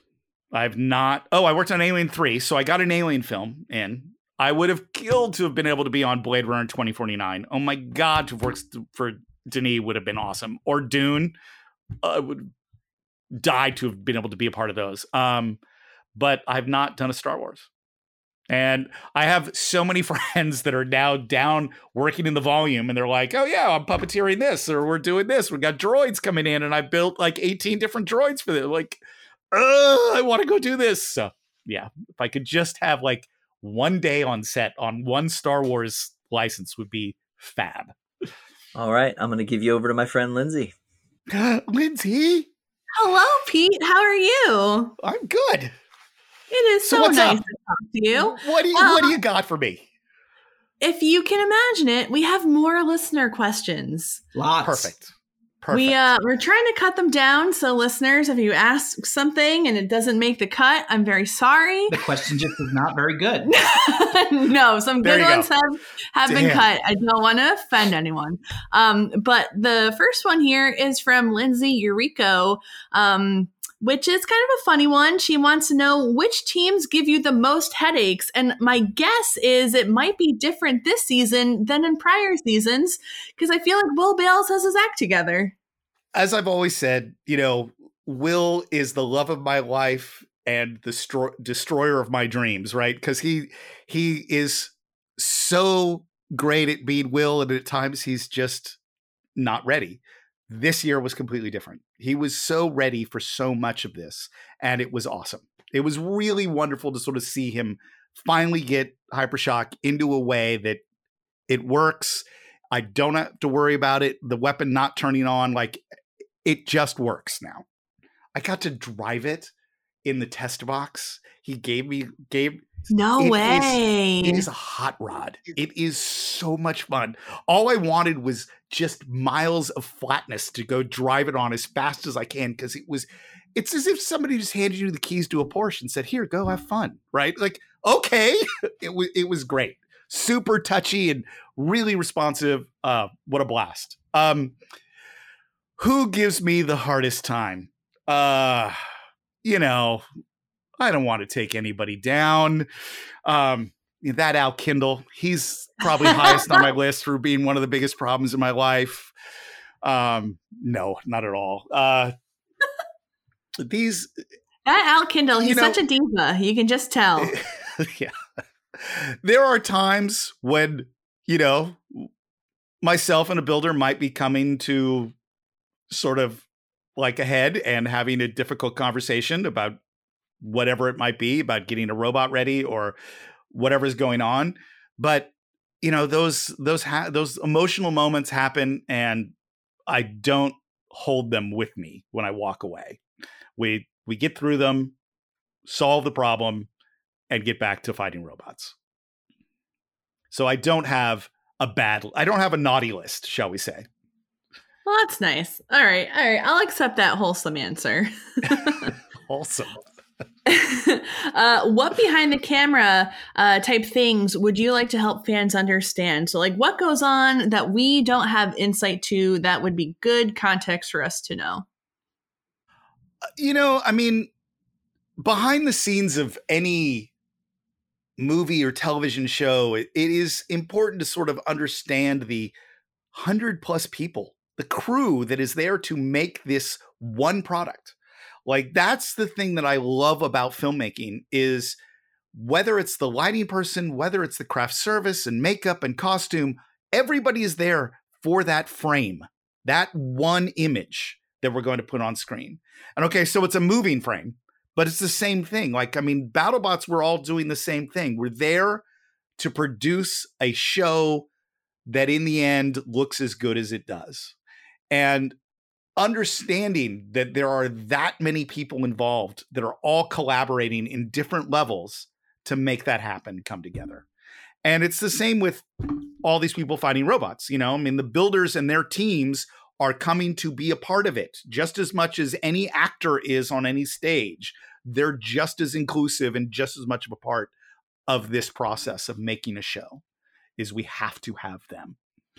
And it's hard to, I think that Luke got such a great understanding of sort of standing there and witnessing how this production is going on. I would love to walk everybody back to the control room and show them what is happening, and understand that, there is a team of writers that are working their ass off to write Farouk intros they're doing it the night that we're then saying, we're kind of figuring out, oh my God, this robot can't fight tomorrow, so we're going to have to put this fight in.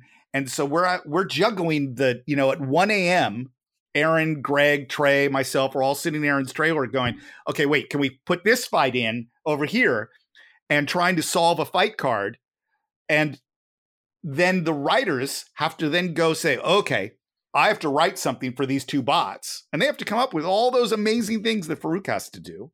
And then Farouk takes those and he figures out how he wants to deliver some of those amazing lines that he's done. All of that kind of stuff is this parts that are all behind the scenes that people aren't sort of seeing, that how much work gets put in by so many people to make that happen.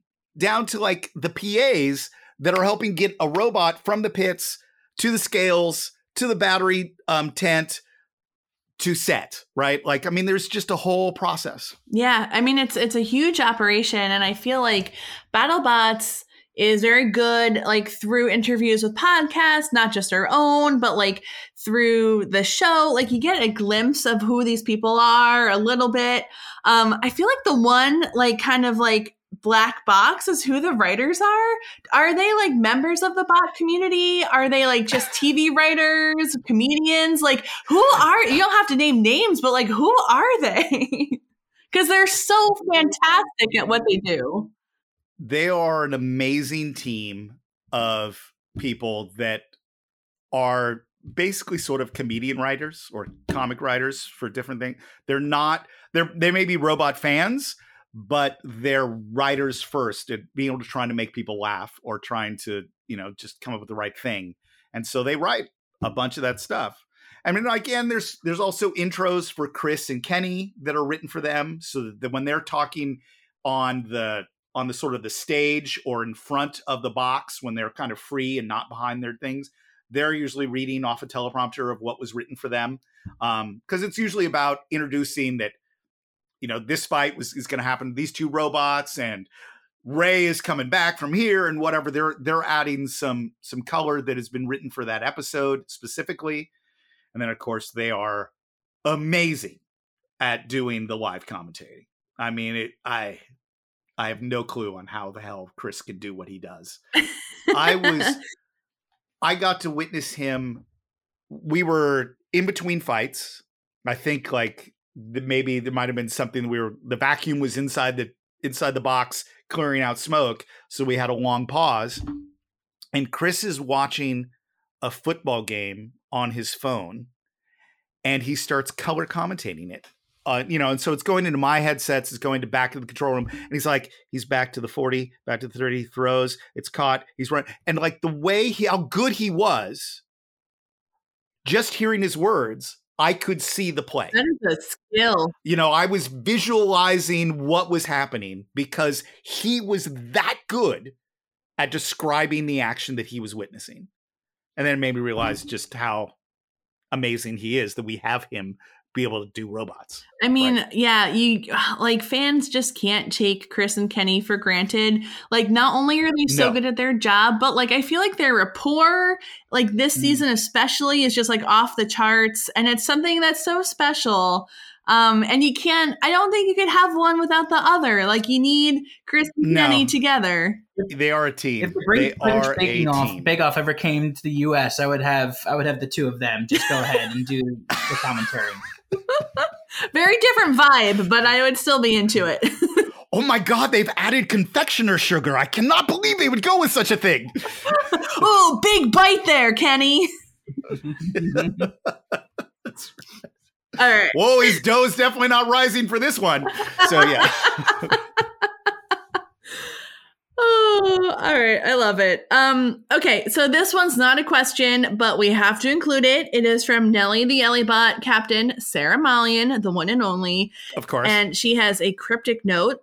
She says, "No question, but a thanks to him and Greg for helping me with my homework." Yes, she is currently in a video filmmaking production course, and she needed to talk to industry professionals, like whatever, like I'm somehow a professional. I don't know how that came about, but so we helped. I had a long 2-hour Zoom with her about what it takes to make a show and what I do and what I've done, and Greg did the same thing on a different part of it, and so we helped her with her homework. That's pretty cool. That's so cute. More wholesome content. All right, so Jesse Mallon has a question. As one of the people who often communicates with builders in the pits, can you elaborate on what happened with Glitch in the round of 32 and how the whole alternate situation actually played out? Those strategy interviews for Witch Doctor and Mammoth looked like they were filmed in a closet. So yeah, this is something that we're all wondering is how heartbreaking it was for Glitch and what happened. Let me take a drink real quick. And I'll get to that. Whiskey? Okay. I wish. No, just some disappointment soda, So Glitch, these kids were so amazing, but they were so overwhelmed. They showed up with a box of parts and were putting Glitch together right then and there. And every time you went past the pits, they were just working their asses off in trying to make it run every fight they could be in. And we are now in the round of 32. So it isn't like a fight card where we can sort of go, okay, well, we can push it a day, because you can't, right? We have to have these fights happen on this day so that then we can move forward with the 8 or, the 16 and the 8. And we had a set schedule now that required one of those fights. And we kept waiting and trying, and they were having the worst time with getting they could not get the robot ready enough to be able to go into the arena. And it was finally okay, we just have to call this. And we kind of knew some of it was coming. So all right, what bots have a record that would make them be a substitute? What is our selection? And then what bots are working? That's another question you have to go out and sort of answer and solve them? And would you be willing to come into the round of 32? These are all the same kind of questions. We had to kind of go and answer all those bots. And Mammoth was the one who said, I'm totally ready. I can go. We're like, okay, go. Because we've got minutes. So let's go. And they were able to get it in and do it. So it was sad. Like undefeated. And they can't get into the 32. It was heartbreaking. It was devastating. I know. To witness that and to know that they were going in with such a great strength of schedule and such a great, they're going in with 3-0. Like what a good seed they probably would have had. And yeah. I mean, it's so it really is heartbreaking. But I guess silver lining, they are now one of 2 bots will be able to end the season saying that they're undefeated. Like that's pretty cool. Yeah, I went 3-0 at BattleBots. Did you? No. Oh, okay. Yeah. So it wasn't some weird manufactured like sinister twirling our mustaches in the background kind of thing. It was they could not get the robot running in time to fit. We had to shoot the round of 32 that day. And I think it was one of the last fights that Witch Doctor versus Mammoth fight ended up happening. So, well, better luck next year, I guess. And I'm sure that they learned so much in the pits for like what they could do better, prepare for differently next season. And, all that experience is invaluable. So, they might actually get some sleep ahead of time. That would be good for them. To actually maybe slept, because I don't know what they were running on, but it was fumes. I can't believe that they were able to push as hard as they did. Like it was amazing. I mean, they're what, 19 or 20? Like, I guess at that age you can kind of make it work, but not really. All right. So Bloodsport team member Curtis Honeycutt wants to know, what factors do you look for when reviewing team applications and deciding who gets into the next season? Does that criteria change from year to year? I mean, I have sort of certain personal things that I usually myself when I'm looking for is, I look for experience. Usually like at a smaller weight class or multiple years at a smaller weight class. I'll talk to other builders and they will give me an opinion of, oh yeah, so-and-so, I know they've been at Norwalk multiple times. They're finally stepping up. This is a great person to look into. And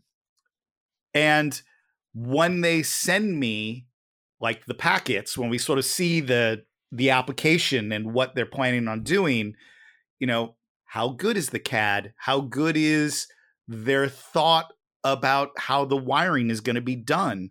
Like nobody's ready for their first BattleBots ever.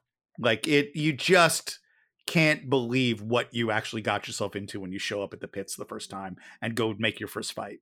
Like it is the closest people that I've ever seen being ready were Switchback, but that's because they had years of doing first and other things, like years of going to Robot Combat, that they kind of understood what was going to be needed. And even them, they were still like, it was a tough season for them. Like they didn't have the best season they wanted for Switchback, and they learned a crap ton. I look for how well prepared people are for attrition and what happens and how damaging BattleBots is to robots, and just being able to have that mindset of how you're going to get through solving. You have a bucket of parts now and not a robot anymore, and you have to put it back together to make a robot out of that. How do you interface with Lincoln, and how do you go use the hospital to your best advantage? All of those, trying to eke out some of that is one of my main things of trying to figure out this person will work. And then of course, there are simple things like how good do they present themselves in their video? Yep. Yeah. Take Dragon Slayer. He had the best video. Like his video, who he was as a person, immediately, like Greg and I were like, we have to have him. We have to have him. Look at this guy. So He built it himself, without waiting. So that was. Pete, I would love to see all of these application videos. Like, it would make great content. Just have them sign over the rights, and then you can publish them on YouTube. Be fantastic. Well, luckily, I mean, some people are posting all of their application videos these days. Like, many people are starting to put their application video not only in the application, but up on Facebook and other places. Yeah. So you can see some of these. All right, so we have a good question from Pat Maloney. With your transition from competing to behind the scenes on the show, what's it like seeing the change and evolution of robot combat, from building to strategy and everything in between? What used to be a bot back in the day, like Testoster 1, which was a 5-gallon bucket and a 2x4 sticking out the back with a nail to the side of it, and it'd spin itself in a circle and try to hit you with the nail, to what is now, and the incremental creeping that happens between each competition of, how much they're getting better out of a brushless motor controller, how much finer control they now have that now allows them to always hit and maintain spin through the hit, or things like that, there's less radical changes in design, but people just keep eking out the smaller pieces as they can. I mean, like in most any sport, whether it's running or biking or whatever, it's starting to get to these points now that it's so small. People are just eking out the one little teeny piece that they can get a fraction of a second faster. And it's we're getting close to that, with everybody's getting so tight in how the evolution of what bots work with which fight other bots. I'm now starting to feel very, very grabber, lifter, flipper friendly. Like, that's what I kind of want to see more of, because I'm kind of done with the horizontal or the vertical. Like, we have a very full field, and it would be nice to see something else. Like, and you don't always get, it's tough. It's tough on Craig Danby. I love Slammo. Yeah. But it's hard. Like, that is a very hard robot to come fight with, because you're sort of always you're always the underdog. You're always at a disadvantage. Going back a few years, Charles with Overhaul fighting Chomp, which was like one of the greatest examples of what a control bot can do, was he grabbed hold of Chomp, drove over to a kill saw, and dipped Chomp into it. And then drove over to this kill saw and dipped Chomp into it. Like, it was this, wow, that's what a control bot can really do. That was an amazing thing to see. And I would love more of that. Even though I'm sure other people will tell me Sparks and Destruction and Ghost Raptor splitting into 3 pieces is more fun, but whatever. I think one of my favorite moments of the season was Claw Viper getting like those excellent suplexes. Like, that for me is what I want to see. Mm-hmm. And I think it's so hard, especially in how the rules have kind of evolved and the judging criteria has evolved and the bots have evolved. Before, like a bot like Duck could rely on using its toughness to do damage to a bot who would then kill its weapon by hitting it, right? But now the reliability in bots has grown exponentially, and you can't knock out a weapon anymore just by being you. You have to find other ways of doing damage. But like a suplex bot, a lifter, like, they're not doing traditional types of damage. And so you can have the most perfect fight imaginable where you do everything you intend to do. Like, I'm thinking about, some Kraken matches, some other matches where you do everything you are supposed to do as your type of bot. You can't possibly do any more short of disabling their weapon with you. Mm-hmm. And there's no path to victory anymore. And it's like, that's what I want to see, are the suplexes and those type of bots, because I think it's so captivating. But like, are people still going to feel motivated to build them? Because there really isn't a path to victory for a match, let alone the round of 32. Right. But to go against that, so think of Whiplash last year making it to second place. They have a spinning weapon, but Matt does not always use the spinning weapon. Is not the primary thing. The lifting is his primary thing. So he did get to second by using basically a control bot. So it can be done. It is a harder path. It definitely is a harder path. Yeah. I mean, as I always sort of say is, Sir Isaac Newton is a vertical spinner's friend, and he's the enemy to the horizontal and really hates hammers, right? Like, I mean, you are so against Newton when you're having to swing a hammer around and get it to do something and keep your bot on the ground and make good transmission of energy into the other robot, or your horizontal, it's all about the traction of your own wheels because that equal and opposite reaction sends you flying, like Gigabyte and Tombstone. We've seen them bounce off the walls. But a good vertical can usually sit there and let all that energy transition right through them into the floor and throw their opponent away. So it is the simpler way is to have the vert. But I really appreciate everybody that tries not to. The Charles Guans, right? Same here. All right, one more question before I give you over to Chris. Andrew Freitag wants to know, after dealing with majority lightweight to heavyweight class bots for most of your robot combat career, what's your opinion on the insect weight classes and their increasing popularity due to accessibility? Well, he may have missed my resume with the years of doing Zozbots. So I did 1-pounders for quite some time. I love ant weights. I think 1-pounders, it is amazing at what you can pack into 1 pound and then what damage they do now. Like, to think about what we were doing when we did our first Zozbot event to within a couple of events, we had Ted Shimoda showing up with the first VDD that was just terrorizing the world. And then brushless started to come into play, and there was like all of this change that people started, I love 1-pounders, and I think 1-pounders is a great place to start. And it should never be discounted. The insect class is a great class. Hard to do on television, but still a great class. All right, Pete, I'm up. All right. I have it's mostly robot questions. There are not many Star Wars or Dungeons and Dragons ones in here. I apologize. Really? I can tax them on at the end. Maybe one that's both. Okay. So I have a question here from Matt Davenport.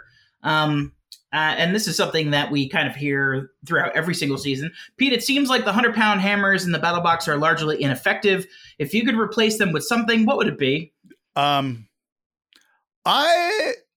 What's funny is this is the part nobody can see the damage that those hammers, the pulverizers, are doing.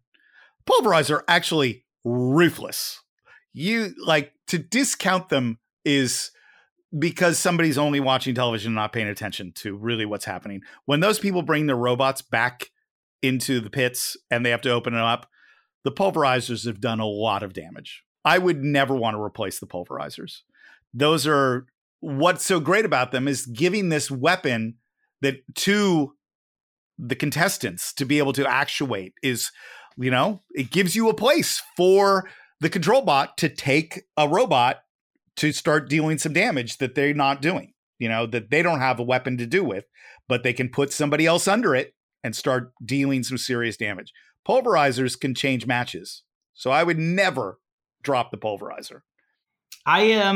You could just spice it up a little bit, and you hand the reins of the pulverizers over to a 10-year-old that just had a Mountain Dew in the audience. Actually, we've had that. I think some people have brought 10-year-olds from the audience and had them run the hammers for them while they did their match. Oh, that was, wow. Okay. I think like 2 or 3 seasons ago. Yeah. Pre-Long Beach. I think that we had that happen up in at the hangar, the LA hangar, when we shot there. All right, I have a question here from it's either Che or Chess Rhodes. Pete, where would you put yourself on the ringside analyst spectrum between Bill Nye and Carmen Electra? Let's see.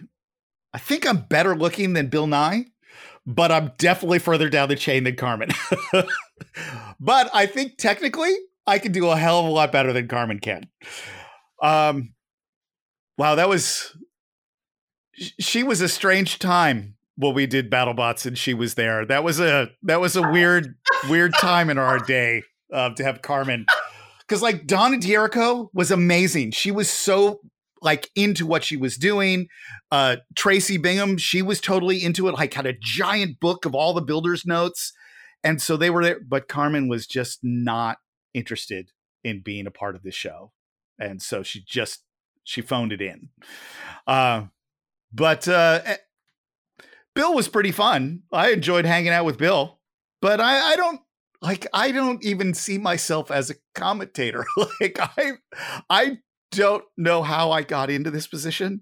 Like I don't know what I did in my life that allowed this to come to fruition. And I still feel like I'm the imposter sitting there on the edge of the seat. So.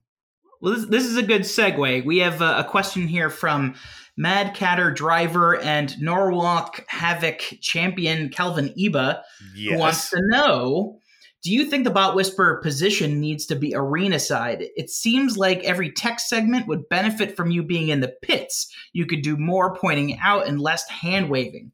Even though your segment becomes right next to the fights, your physical location doesn't need to be. I would miss all the fights. You do realize that, right? I have one of the best seats in the house. So that part I don't like giving up. We want to do more tech segments.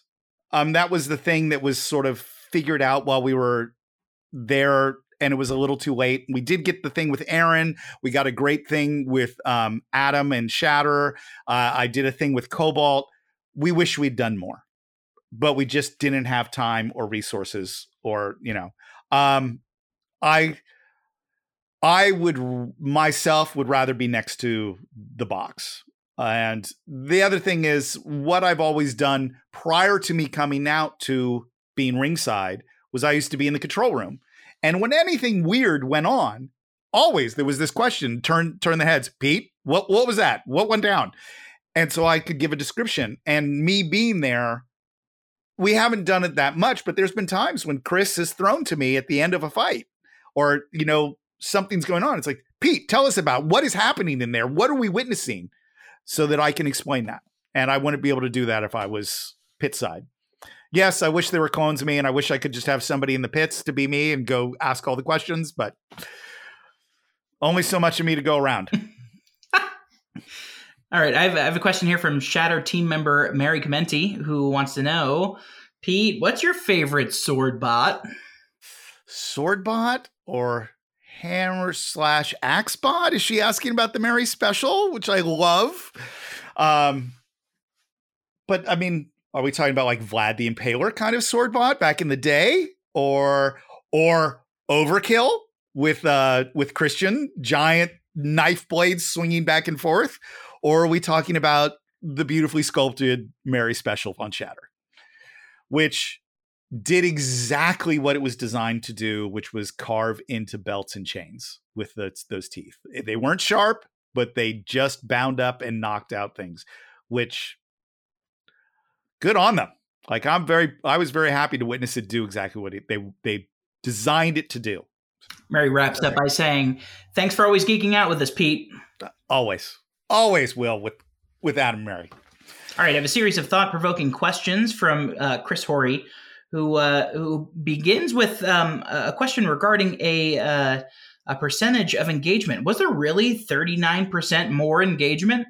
I didn't do the math, but the editors who watched all of the fights did.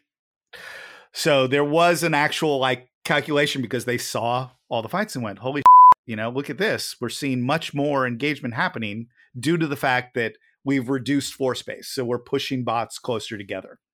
With the shelf was keeping bots attacking each other more often because they were closer. Another, this is a great speculative question. If you could hold your own dream robot combat event, what would it be? Special rules, arena mods, entry restrictions? It would be outside in dirt with hills, and people would have to make bots with suspension on them.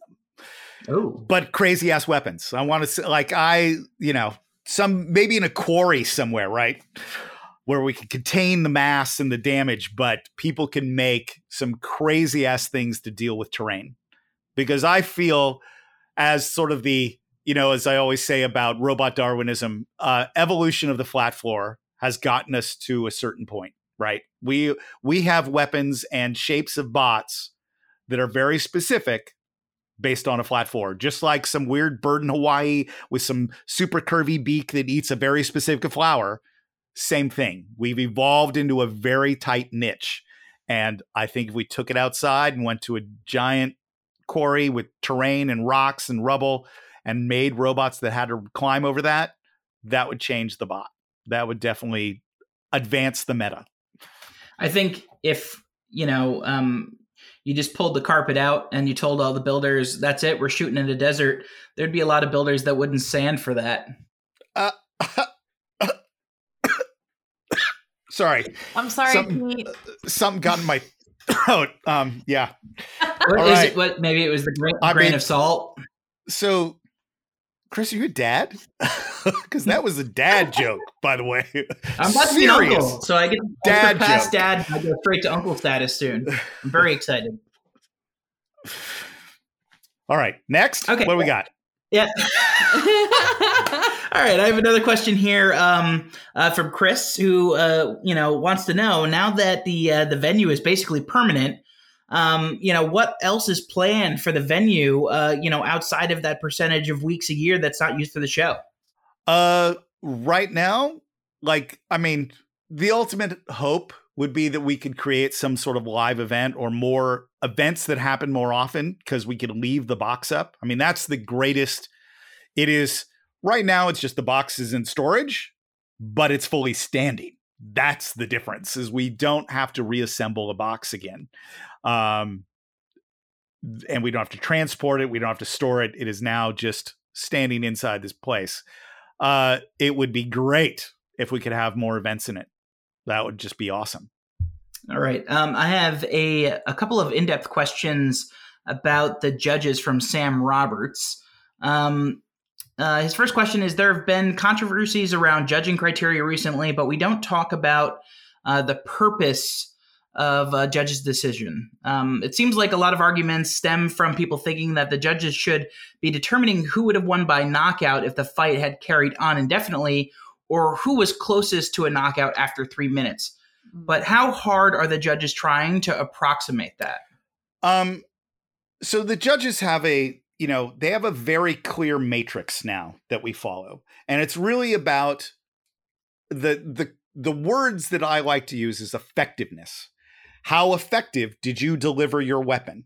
How effective or how ineffective are you at getting your weapon to your opponent because of what your opponent is doing to you, kind of thing. Take like Sawblaze versus Tantrum last year, where Tantrum just never allowed Sawblaze to act like that great dustpan that scoops other bots into it and then he can attack from above. He never got the chance. Jameson could never be effective because of what Tantrum was doing. And so that's how they sort of weigh things. Like Hypershock, this last fight, Hypershock spent nearly half the match upside down and was basically ineffective. They could not deliver their weapon to the other bot in any way. He spent the whole time attempting to try to get himself back over. So who, and I that's where you sort of have to go, where in that do we sort of rate that as how effective was Hypershock in this fight? And that's sort of where I think the judges do an amazing job. If you look at all of the scorecards, everything that everybody says, oh my God, that's so controversial, is a point from each other. They're all 5-6s. Whether or not it's between Lisa or Derek or Jason, but within their own cards, when it's a unanimous, it's still usually like a 5-6. Like, it was that tight and that close. So the idea of they don't try to predict out into, let's say, the double KO, like who was going to win this. They look at what happened in that 30 seconds, that minute and a half before the double KO happened, and gauge it on that time frame based on the matrix. And that's how, as if the match only lasted that, that's what I'm gauging it on. So there is no great mystery. Like, it's funny. It's just the rules are out there. I think the judges' criteria is up on the website somewhere. You can read about it, and it's not this. They try to not be subjective. That is their job, is to be as Spock-like as possible while looking at these matches and not bring emotion to it. And they look at it and pay attention to how effective did each bot perform. And that's sort of how they rate it. Yeah, I think, so other than like establishing that entry criteria and like, trying to wrap your heads around the overall field and saying, all right, we're going to have X number of verts, X number of horizontals, X number of flippers, X number of, experimental bots, rookies. I feel like it's actually the judging criteria that would have the biggest impact on entry, and like disincentivizing that, that devastating, those damage points, and instead putting more emphasis on control and aggression. There might even be other categories worth exploring. I think that ultimately would do a better job of shifting the meta. Do you agree? I'm going to counter with, in the end, we're still a television show. And the way we stay on TV is having very exciting things. Even though, yes, I would like more control bots. Bots that have things that spin and create sparks and rip other bots apart are what give us ratings and keep us on the air. So we are still a television show, and changing from damage to something else may not maintain the excitement level of the show. Yeah, I mean, and that's totally true. It depends on what lens you're looking through of like what captivates an audience. Like, we could look at Rusty and say, okay, here's a bot that doesn't necessarily dole out a lot of damage. However, there are people that will froth at the mouth if you say a bad word about Rusty. Right. The overall watchability of a Rusty fight can be so much more than, let's say, an endgame fight that might end after 9 seconds. And I'm sorry, I'm just going to jump in. Even without we don't want bots that create damage issue, right? It's also down to bots that just aren't optimized. You know what I mean? Like, bots that are really exciting and cause a lot of damage are just not going to be able to compete against an endgame, which is a tight little package of explosive compact power. You know what I mean? You have a Yeti where it's like got the cool monster truck wheels, or you've got like Scorpios, which has a very unique design specific to one type of robot, right? Those are really fun, really awesome robots, but like the meta beats both of them very handily. I concur. Yeah. As Kyle just disappears, he pops in, says some words of wisdom, and then disappears off screen. Yeah, he'll do that from time to time. I lock all my doors. Strokes his beard. Yes, I do. All right, we're gonna close out with some deeply philosophical questions from BattleBot superfan Mary Catherine Carr, whose first question for you, Pete, is just how abused did that direct phone line to you get, and how could it be more abused in the future? So it was about 50-50. Not everybody used it. And some people would use it to really tell me, like Zach would call me up and say, okay, hey, we've changed to this weapon and I'm going to try this and I'm going to come in with this sort of attack. And here's how I want to face this. But then Adam Wrigley would call me up and say, yeah, I need 2 pepperonis and a sausage with some mushroom. Can you get that to my room in like 30 minutes? So the bot phones were helpful because I couldn't always get back into the pits to talk to everybody. And I mean, I used to love to, before I was on camera, I used to leave the control room, go to the pre-tunnel entrances, have conversations, get their strategies, understand what weapon they have on, and then go back and relay that to Chris and Kenny before a match. And now I'm kind of like anchored to the seat a little more, but they can pick it up and call me if they want to. If they didn't already tell me in the morning or at lunchtime about what the plan is for their upcoming fight. Because usually there's a lot more planning that is happening than the last minute. People don't always want to change out right at the last minute if they don't have to. If they do, they'll usually call me and say, I just need you to know we did this. We were having a really big problem with this one motor, so we swapped out this whole wheel section, and let's hope it goes well. And then it gives me a chance to sort of relay that to Chris and Kenny. And Kenny will sort of say, hey, they've been having some problems in the pits. Let's hope this fight works for them. But we may see that happen. And when the failure happens, he can then point to it and say, see, that was what we were talking about. This was where they were worried about, kind of thing. Mm. This next question, it's pretty great. It's something I hadn't even really thought of before. Do you ask for parts to show on camera? Yes. Or do teams bring you the random bits and just have a runner like bringing up chunks of ripped up bot? Sometimes teams will show up and hand me a thing. But most of the time I've gone out. So the difference between last season and this season, last season, they went to me with the camera in front of every fight. And I didn't always have a tidbit about every bot to talk about. So they didn't always work, right? So those would just end up on the cutting room floor. We only want about 3 spots per episode anyways. That's sort of what works out nice. Doesn't always work. Sometimes we don't have one for that episode, or 3 of them. We may only have 2. We may only have 1. But I'll generally go out and be in the pit and in the morning go, oh, can you bring this to me? Because this is really cool. Like, let's say Malice. She had this beautifully machined piece that she was like, oh yeah, that's AR. And I'm like, wait a minute. You machined this. You didn't just water jet this and then grind it. This is machined. And it was like, I know how difficult that is to do. And so it was like, can you bring me one of these so I can talk about that on camera? Because that's too exciting. And so I try to go out and cherry pick good props that I know I can hold and show off and try to, like Gruff, of course, was like, do you have an extra nozzle? Because I know this is what makes Gruff's flame so amazing. Let's show that off to everybody.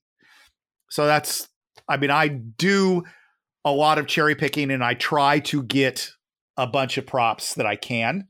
But other times people bring stuff up and it doesn't always work out because I may not be doing a piece on camera for that one.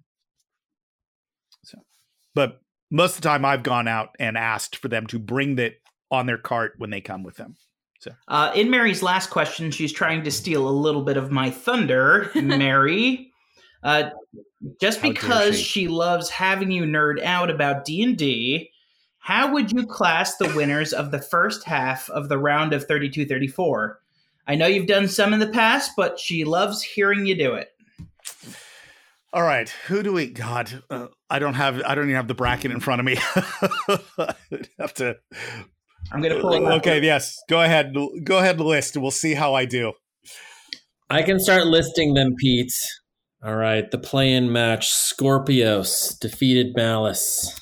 Okay, so are we doing both bots? Or are we just doing the winners that are moving forward?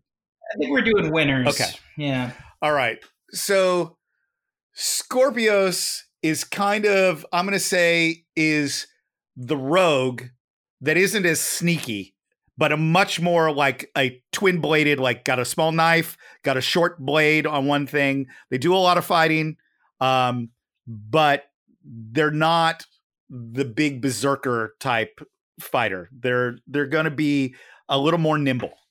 Perhaps a rogue that's also a tavern brawler. Yes, and yes. Actually, wait. Tavern Brawler is taken by Yeti. Yeah. Yeti just gets Tavern Brawl.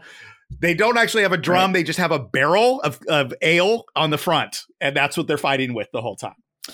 Scorpios advanced to take the 32 seed, but its run was cut short by Endgame.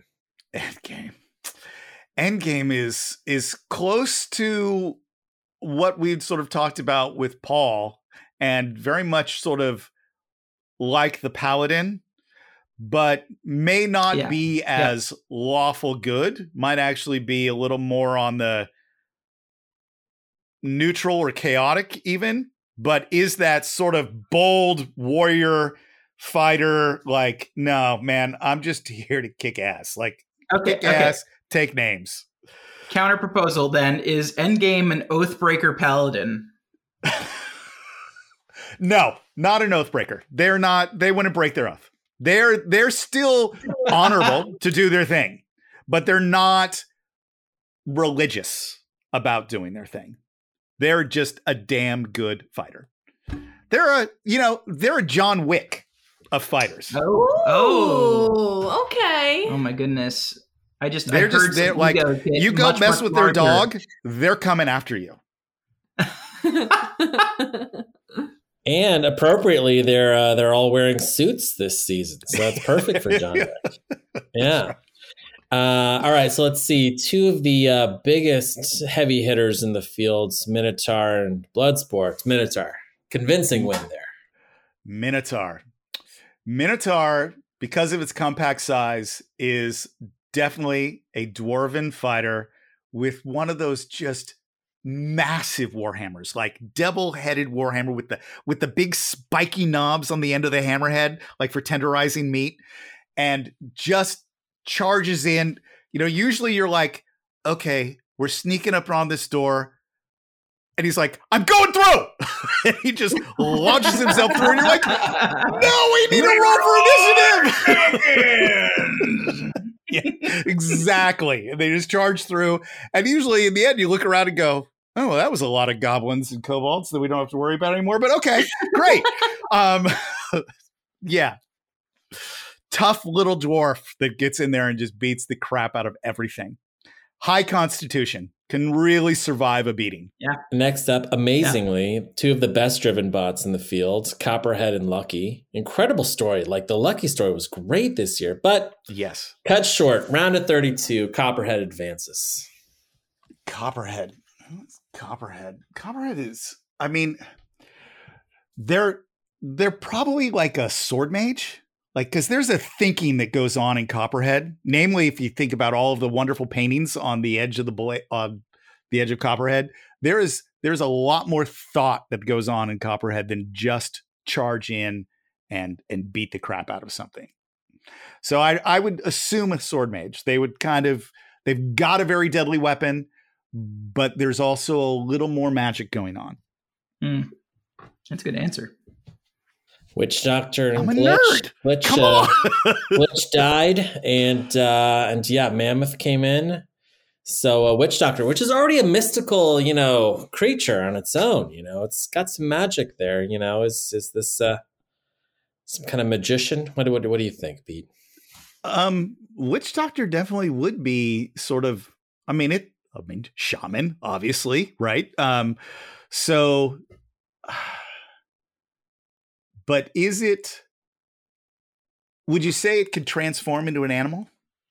Or is it just sort of a fighter class version and maintains its sort of humanoid form the whole time?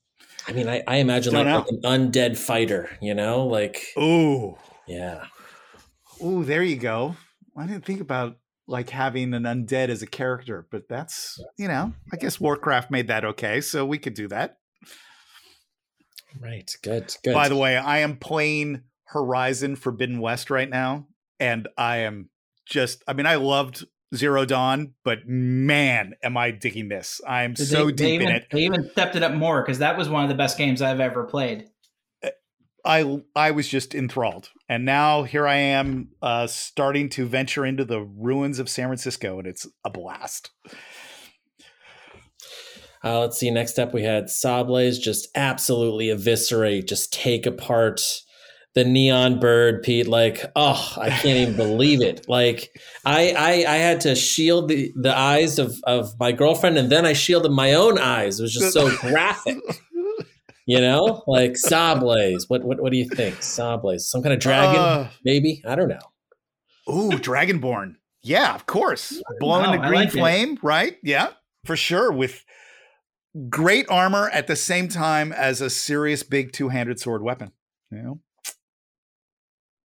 All right. I can't wait for this next one. All right. The ultimate underdog, P1. All right. Turned itself into a ramp and killed the most expensive robot in the entire field. Like, it's incredible. You know, P1, just the plucky, the plucky underdog, you know?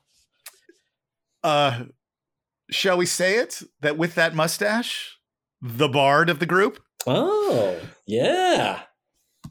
Possibly. I would have almost dipped into monk territory, as it's just out there without weapons and just That's showing a good point. You're right. how it's done. Hand to hand, some grapple. Yeah. Very Tai Chi. I will use your momentum against you as you sail up over my face and into the side of the arena.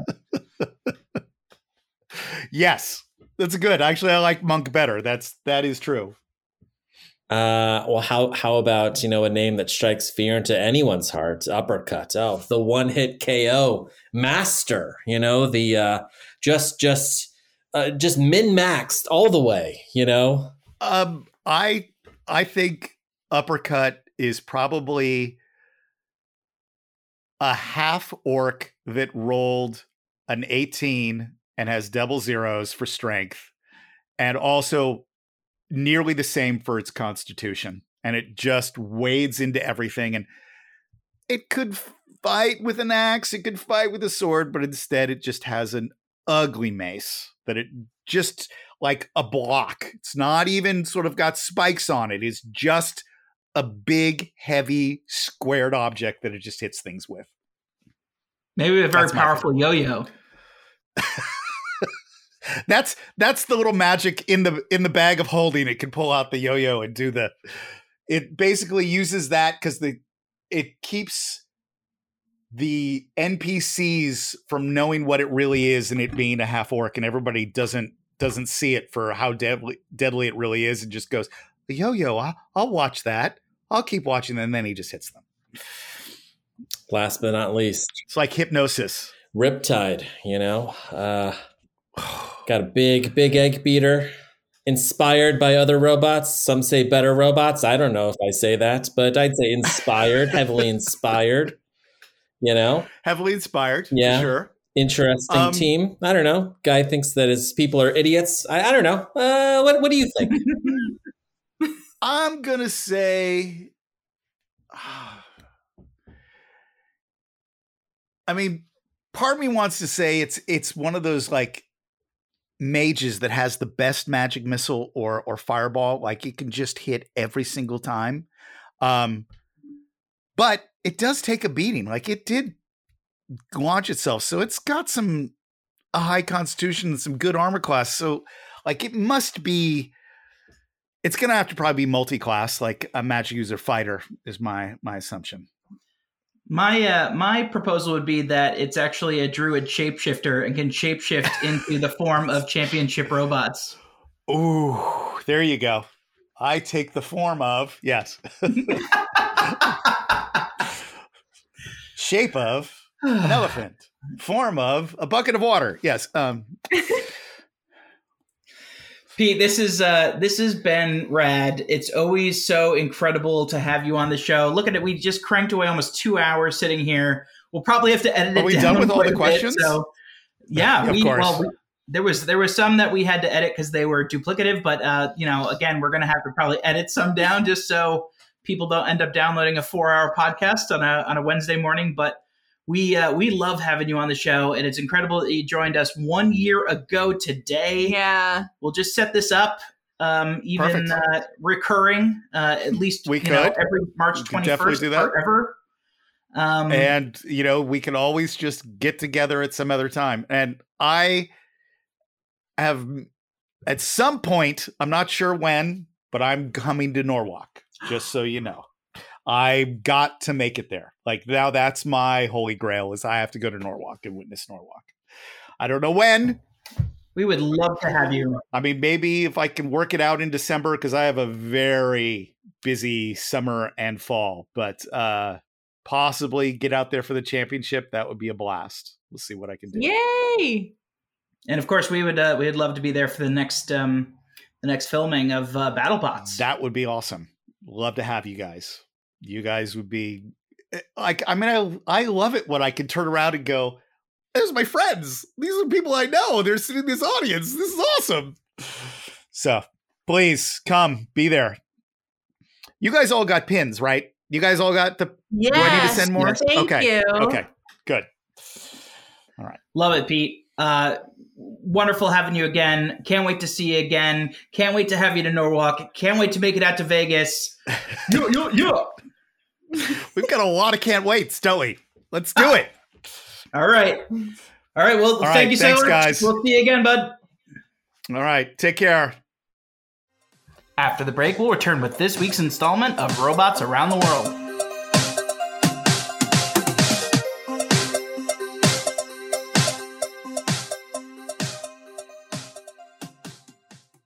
Welcome back from the break. Time for Robots Around the World. This week we're traveling to New York, where a painting by a robotic dog has sold for 40,000 US American dollars. Proceeds from the painting, called Sunrise March, will go toward humanitarian efforts in Ukraine. So that's nice. A Polish-American artist programmed a robotic dog from Boston Dynamics to dip its paws in yellow and blue paint and walk in a circle on the canvas. The painting was sold as part of an auction for nonprofits operating in Ukraine and organized by Olympic ice skater Brian Boitano. So that's what Brian Boitano would do. Hey, Vinny, get a look at this robotic dog painting this picture over here. You got 40 grand? You got 40 grand? I'll bring some Sunrise March back to my ma. Vinny! Oh, God. All right, so Luke, I got to ask you, what's more legitimate art? Elephant art or robotic dog art? Robotic dog art, Kyle, by 1,000%. They whip those poor elephants until they just start whipping paint all over the canvas. It's awful. You don't think that some Boston Dynamics engineer is just beating the crap out of this robotic dog? Yeah, shoving them down with hockey sticks and knocking their stuff away from them that they're trying to get. Come on, we've all seen those videos. They abuse these robots. They abuse them. All right. I guess if your definition of art is it moves you and makes you feel things. I don't know. I don't know if I'm moved by robotic art, and I'm more horrified by elephant art. So I don't know. I guess. I mean, okay, here's why I think the robotic dog is actual art, because the artist had to program the dog to walk in a circle, so like, it's not like the artist had like some kind of intent, and I'm assuming that a computer programmer artist, has more intelligence than a poor abused elephant, but I don't know. Wow, this went dark. Kyle, you took us there. What do you think? What are your thoughts?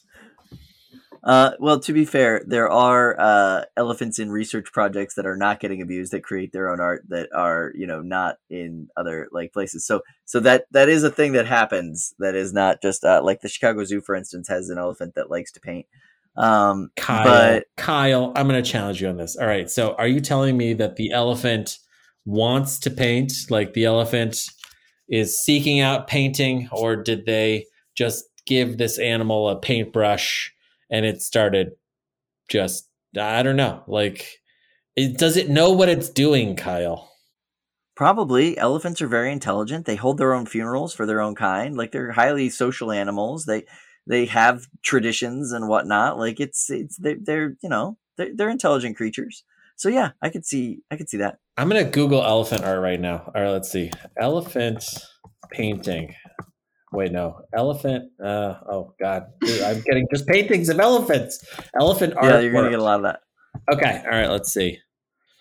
Elephant artwork.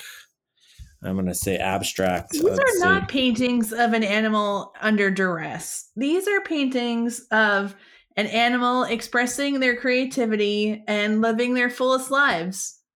Right. And what Luke is saying is that robot paintings aren't actually robot paintings. It's a computer programmer painting through a robot, which I understand. I get that. Hey, Samantha, take a look at this painting I bought you. Doesn't it move you? Oh my God!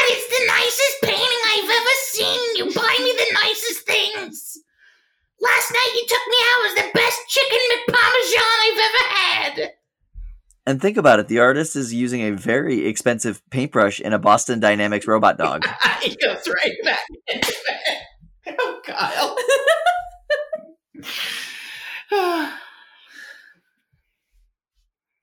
My ex, Kyle, he never bought me robot paintings. All he did was talk about elephants.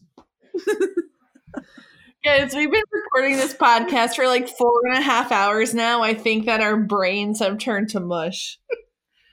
That's probably true. Now eat your mush. I made you dinner. And that's about it for tonight. We'll be back in your feed next Wednesday with a mystery guest. Thanks, Nicole. Thanks, Sarah Malian. I appreciate both of you. And see you next week. Bye. See ya. Bye. Go listen to the last sea shanty about Kraken. All right, bye. There once was a bot who's from the sea. The name of the bot was the Kraken of Teat. The lights went up, the buzzer sounds, although my scaly girl go. Soon may the spinner man come to knock her teeth right from her gums. One day when the fighting is done, she'll take her teeth and go. She'd not been 2 weeks from shore when out did come her Metzel jaw. The captain called all hands and swore he'd take that spinner in tow. Soon may the spinner man come to knock her teeth right from her gums. One day when the fighting is done, she'll